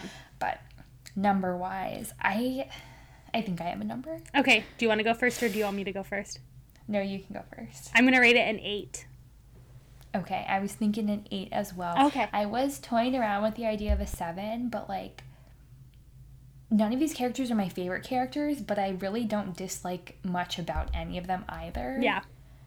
So. Yeah, same. And I think there's a lot of strengths, and I really didn't have that many criticisms or serious criticisms at all. Yeah. Okay, so for animation. Your favorite. I think like this movie is beautiful. It's like very colorful. It's very vibrant. It's very fun for the most part. And even though Lalatai is like creepy vibrant, it's still like so vibrant, and it just like feels alive. I feel like a lot of things in this movie just come across as alive. The way the water moves and interacts with things, I think, is also very like, specifically the scenes where it kind of like parts. I think those scenes are just so gorgeous, both like when Moana is a child and walks out into the ocean, and both at the end when like Te Kā walks through like the parted water. I will say, like I mentioned before, when like the water kind of like sticks out as this like amorphous blob and like will nod its head or point at things, I think it's a little silly. I don't know what they could have done to make that look better, but I don't know, it kind of takes me out of the movie a little bit because it looks so like odd to me. This is like my one real gripe with the animation. So when Moana gets her foot stuck in the coral, and she like when she first tries to cross the reef, and then she gets like wrecked and she has to come back, she's like inspecting her foot, and it's like scratched up. The foot is like, it looks like a Barbie foot or like a doll foot. Like, it is so, it's like so, it's literally a square. Like, the foot just like looks not like, it looks so unrealistic. And I get that like maybe they're not trying to make it look realistic, and it fits with like kind of the character design that they have for these characters, but it just like really doesn't look that great, honestly. The way that Te Kā like kind of crawls towards Moana when the water is parted, I think is so interesting, like her movement specifically. And then when she does get to Moana, and like this cloud of kind of like smoke is coming off of her, and it like rolls like past Moana, it's like gorgeous. I think that might be one of my favorite animation scenes. And also like the scene where she talks with Grandma Tala, when the boat is just like, the water is like completely still and flat, and the stars. But yeah, I think overall it's very good. But I think like past a certain date, all the animation is going to be good. Yeah. So that's what I'm trying to find specific, at least talk about like some specific things I like and try to compare it. But it is pretty difficult. So, that's it, right? Yeah. From you. Okay. So overall, it's stunning, vibrant, and gorgeous is like my general overall opinion. Also, I'm a sucker for animation within animation. So like Princess and the Frog does this in the Almost There sequence. There's a couple other instances in it, like throughout Disney movies. So Moana does this a couple times with the opening sequence, with this like last verse of You're Welcome, and then even the tattoos I would consider animation within animation. So I really like that. I love the change in visual tone, like I've talked about, between like Motunui and the like Above World and Lalotai, but even between like, especially I think you can see it when Moana like makes her last stand or whatever. So like her and Maui have tried to return the heart once. Maui leaves. She goes back and you can tell it's daytime, but like when she gets close to Te Kā, it's like dark again because of the ash and smoke and stuff. So I thought that was really, really well done. I'm not like a tropical person. Like I'd rather go like travel wise anyway. This is like a little bit off topic, but I'll circle back around. I'd rather go to like a city than like a tropical location, but this movie makes me want to go to the South Pacific. Like makes me want to go to like Hawaii and New Zealand and Samoa and everything. Like it seems like an ad. Like I want to sign me up. I think it's like a great overall look and feel. I think the characters are well done, the expressions. The ocean as a character, I like better than Katie. It's not like a great, like 100%. But one of my favorite things, and I like the tattoos. I think the tattoos are really well done. But I will say, like, one of my overall favorite things about this movie is not water or fire, which I know we've talked about in the past are kind of traditionally very difficult to animate, especially computer generated. And I think they're done well. But actually the lighting of this movie, like the change in lighting from like day to night. There's a scene where the sun's setting, I think with Moana and the grandmother before she takes her to the canoes. That is like beautiful. The bioluminescence, the scene Katie mentioned at the end with the grandma, just like overall, and the color of the ocean, like one specific, they're like it's kind of like a helicopter shot if it was a real movie, and you can see the reef and then you can see beyond the reef, and like the ocean is distinctly two different colors. Like I just think the lighting in this movie is my favorite thing. Though one larger criticism I have is the character design of Te Fiti at the end. I don't know if I noticed it as much in the beginning story, but like she does not look real. Like I know she's not real, but like her face just looks off for some reason for me, and I can't really explain it beyond that. I like the design of Te Kā a lot better. And this is not animation, but I'm going to fit it in here because I completely forgot to talk about this earlier in either character or some other section.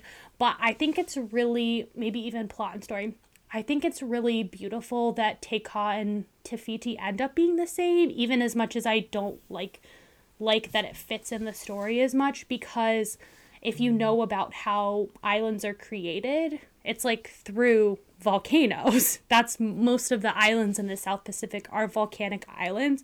So it's just really, first of all, scientifically accurate. Second of all, like just cool that it's like the reincarnation, right? Like death leads to life. Also, I meant to include this in why it's canceled, but if anyone's ever seen Fantasia 2000, the whole thing reminds me of that last sequence in there, like the Firebird sequence, where it's about like the volcano and the spring goddess or whatever and the reincarnation. So, do you want to know what the ending of Moana reminds me of? What? That short lava. Oh, like, is it not just the same thing? Yeah, well, okay, so like all those things come from actual science, which is that like, I know, but I think that to me, the character design of Te Fiti reminds me too much of like lava. The female volcano in lava. Huh. I never thought about that. And not that I really don't think they look that much alike, but that's like all I picture them as looking the same in my mind. Yeah, that's interesting. No, I never thought about that. But that's my biggest criticism, and it's like pretty small because she's not, it's just weird.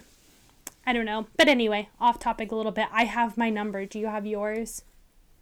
Yes. Okay, I'm going to give it... I'll go first because I started. Okay. Wait, I started talking about animation first. I'm going to give it an 8. I'm going to give it a 9. Okay, I was deciding between an 8 and a 9, but I really just... The foot, like, really gets me. Oh my god. It's funny because I know exactly what you're talking about, but for some reason, it never has bothered me. It just looks so unrealistic. And again, like, I know it's an animated movie. Like, I understand, but still. Okay. Last category, so our arbitrary category, and then we'll talk about the numbers. Wait, I just forgot the numbers because I wasn't ready. So you said 8. Oh, I gave an 8 and you gave a 9. Okay, sorry. I was trying to type so it wasn't so loud on the mic too. Are you gonna talk about the arbitrary category that you picked? I guess Katie had nothing on this, so I was on my own. So we talked about historical accuracy a little bit, but ultimately decided against it because I addressed that a little bit in the like making of, you know, where the story comes from, as well as even a little bit in the cancel section.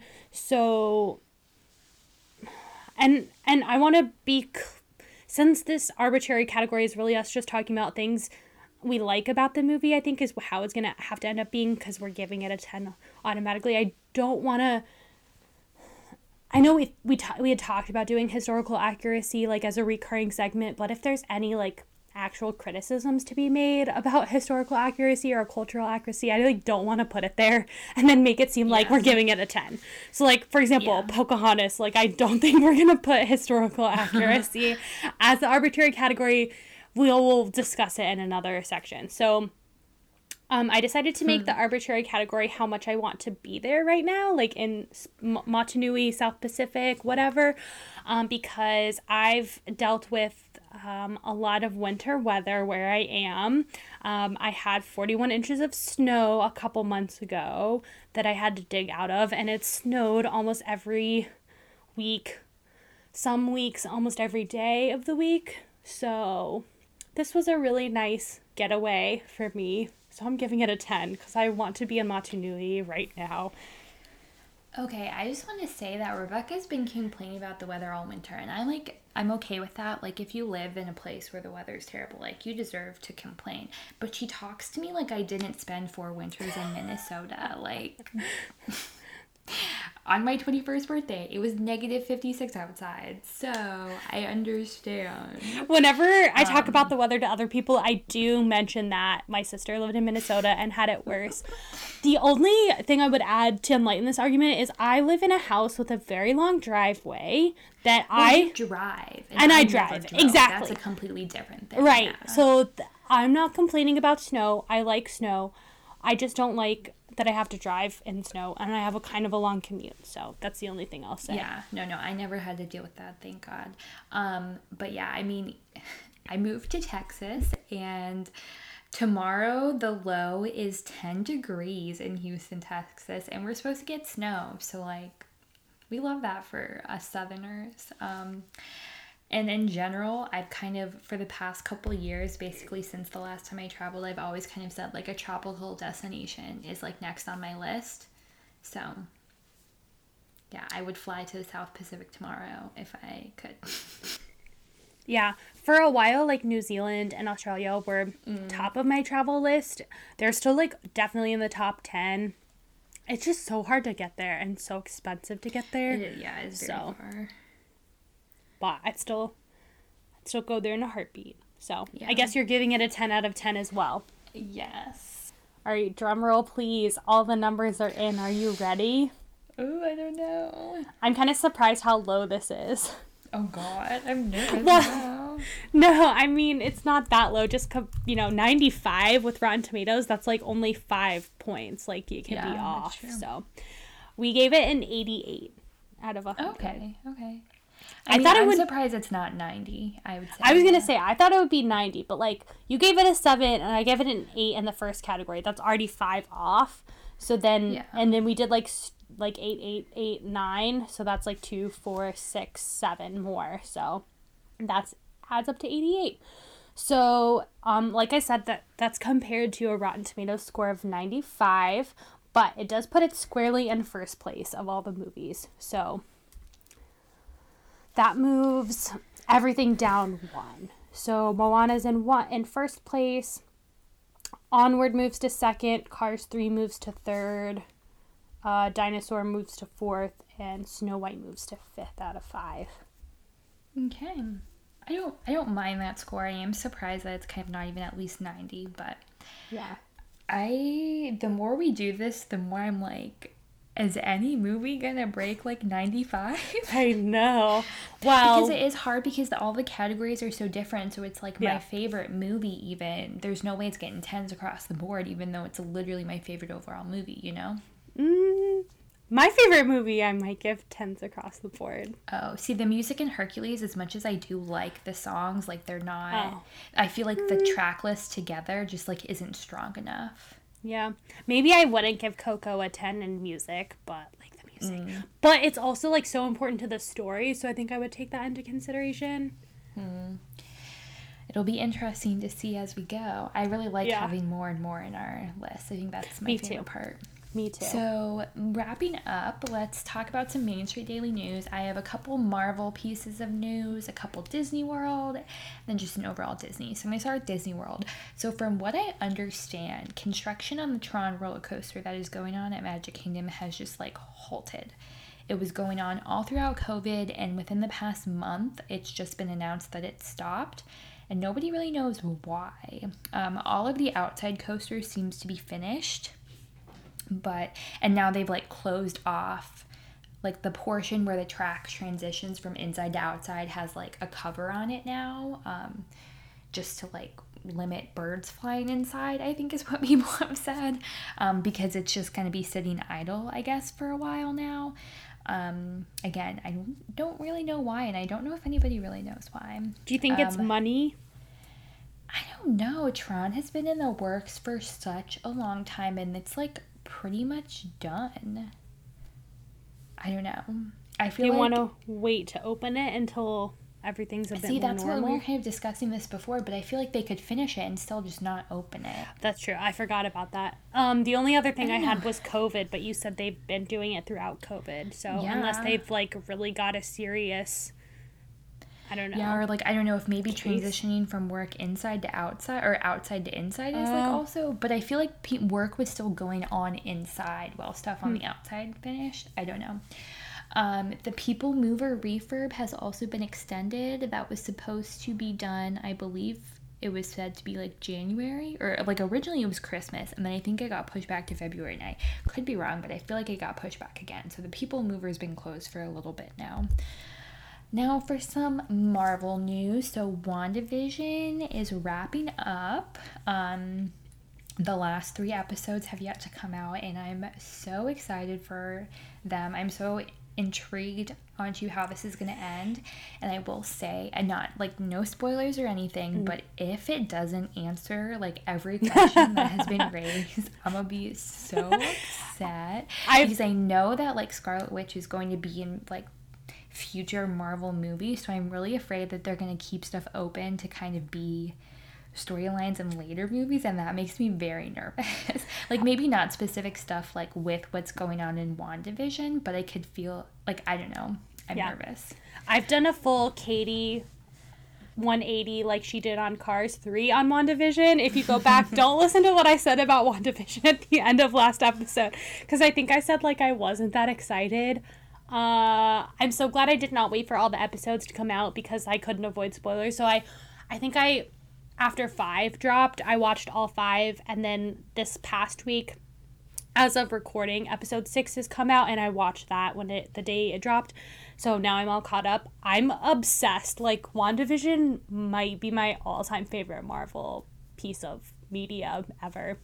So it's really good. Obsessed. And I think that there's a lot of interesting discourse on the internet talking about the pros and cons of weekly releases versus bingeable releases, and it's been an interesting conversation to be had on the internet, I think.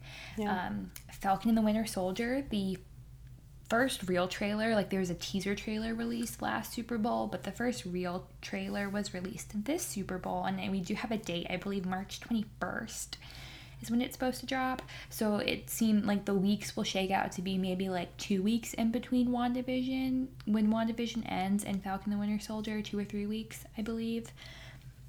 And then the Eternal. So if people aren't up to eight... Oh, sorry, go ahead. Can I add just a couple things that I found out about Falcon and Winter Soldier? Oh, yes. After we talked. Oh, that's right, yes. So we talked about it before we started recording, and I was like, didn't you hear that it's going to be rated R? And she's like, Katie was like, no. I was like, what? I was like, let me look into this, because I don't know if I saw it on the internet, like Twitter or TikTok or something.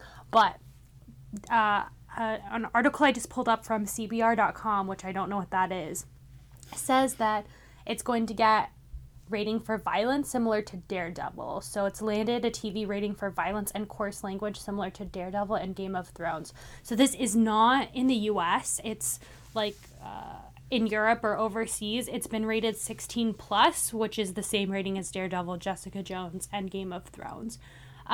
They're speculating that in the US it'll get like a TVMA or something rating, which like blew my mind because I didn't think Disney Plus was going to do that, because in Hamilton, like, the big thing was they cut out the F word a couple times in order to ensure a PG-13 rating. So, anyway, I just, like, thought that was crazy. And then on the side of this article, it says something interesting. Oh, it's gone now. It changed. But it said something about Sharon Carter getting her due in this show, which is interesting because that's something else Katie and I were talking about.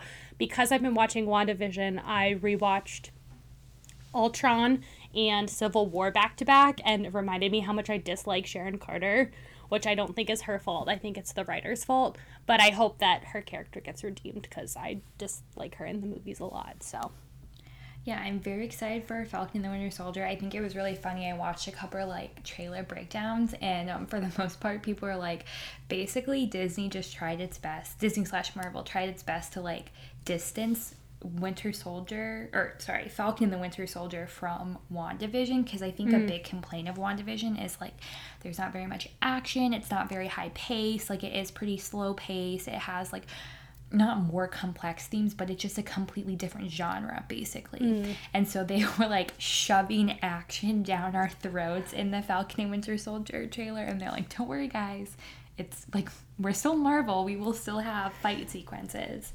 That's interesting. So I just thought that was funny, because that's not a complaint of mine with WandaVision, but I can see why, like, coming from the MCU, I'm just excited for banter, because like I said, I just watched Civil War, and the like in general, the banter in the movie is great, but like the banter between Falcon and Winter Soldier is like Sam and Bucky. It is very good. Yeah. Chef's kiss.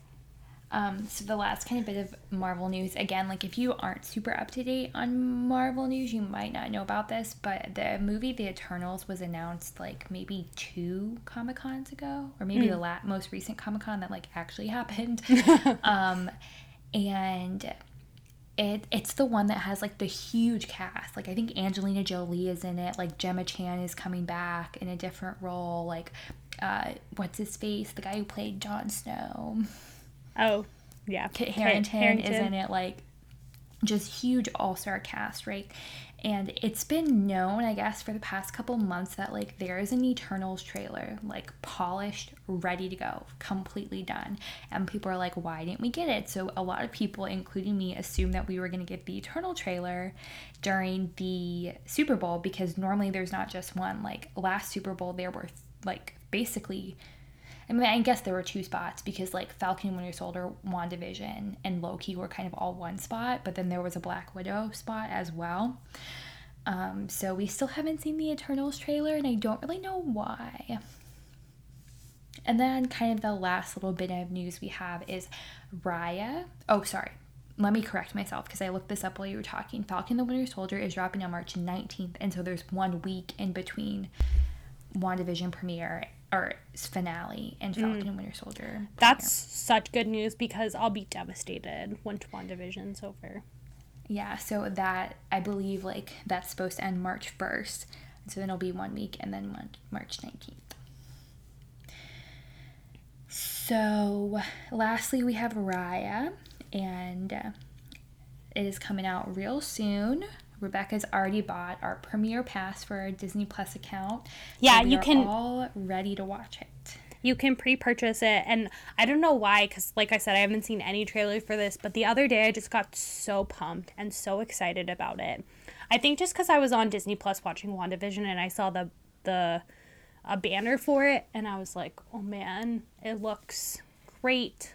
I don't want to know anything about it, but I've paid for our premiere access. I actually thought about going to the theaters to watch it, but movie theaters are still not open where I am, and I would have had to think about it anyway. I wasn't 100%, but like, I'm really excited for this movie, so I would have considered it. Yeah. But anyway, I bought our premiere access, so we are good to go and ready to watch it when it drops March 5th. Okay, so also I was wrong. I just said March 1st for WandaVision finale. It's March 5th, so. Oh my god, that's gonna be like an amazing day. Well, that weekend will be really good. Yeah, I don't think I could do it. We'll see how I feel Friday after work, but oh man, that'll be so exciting. All right, another drum roll, please, because that's it for news, right? We're good. Yep.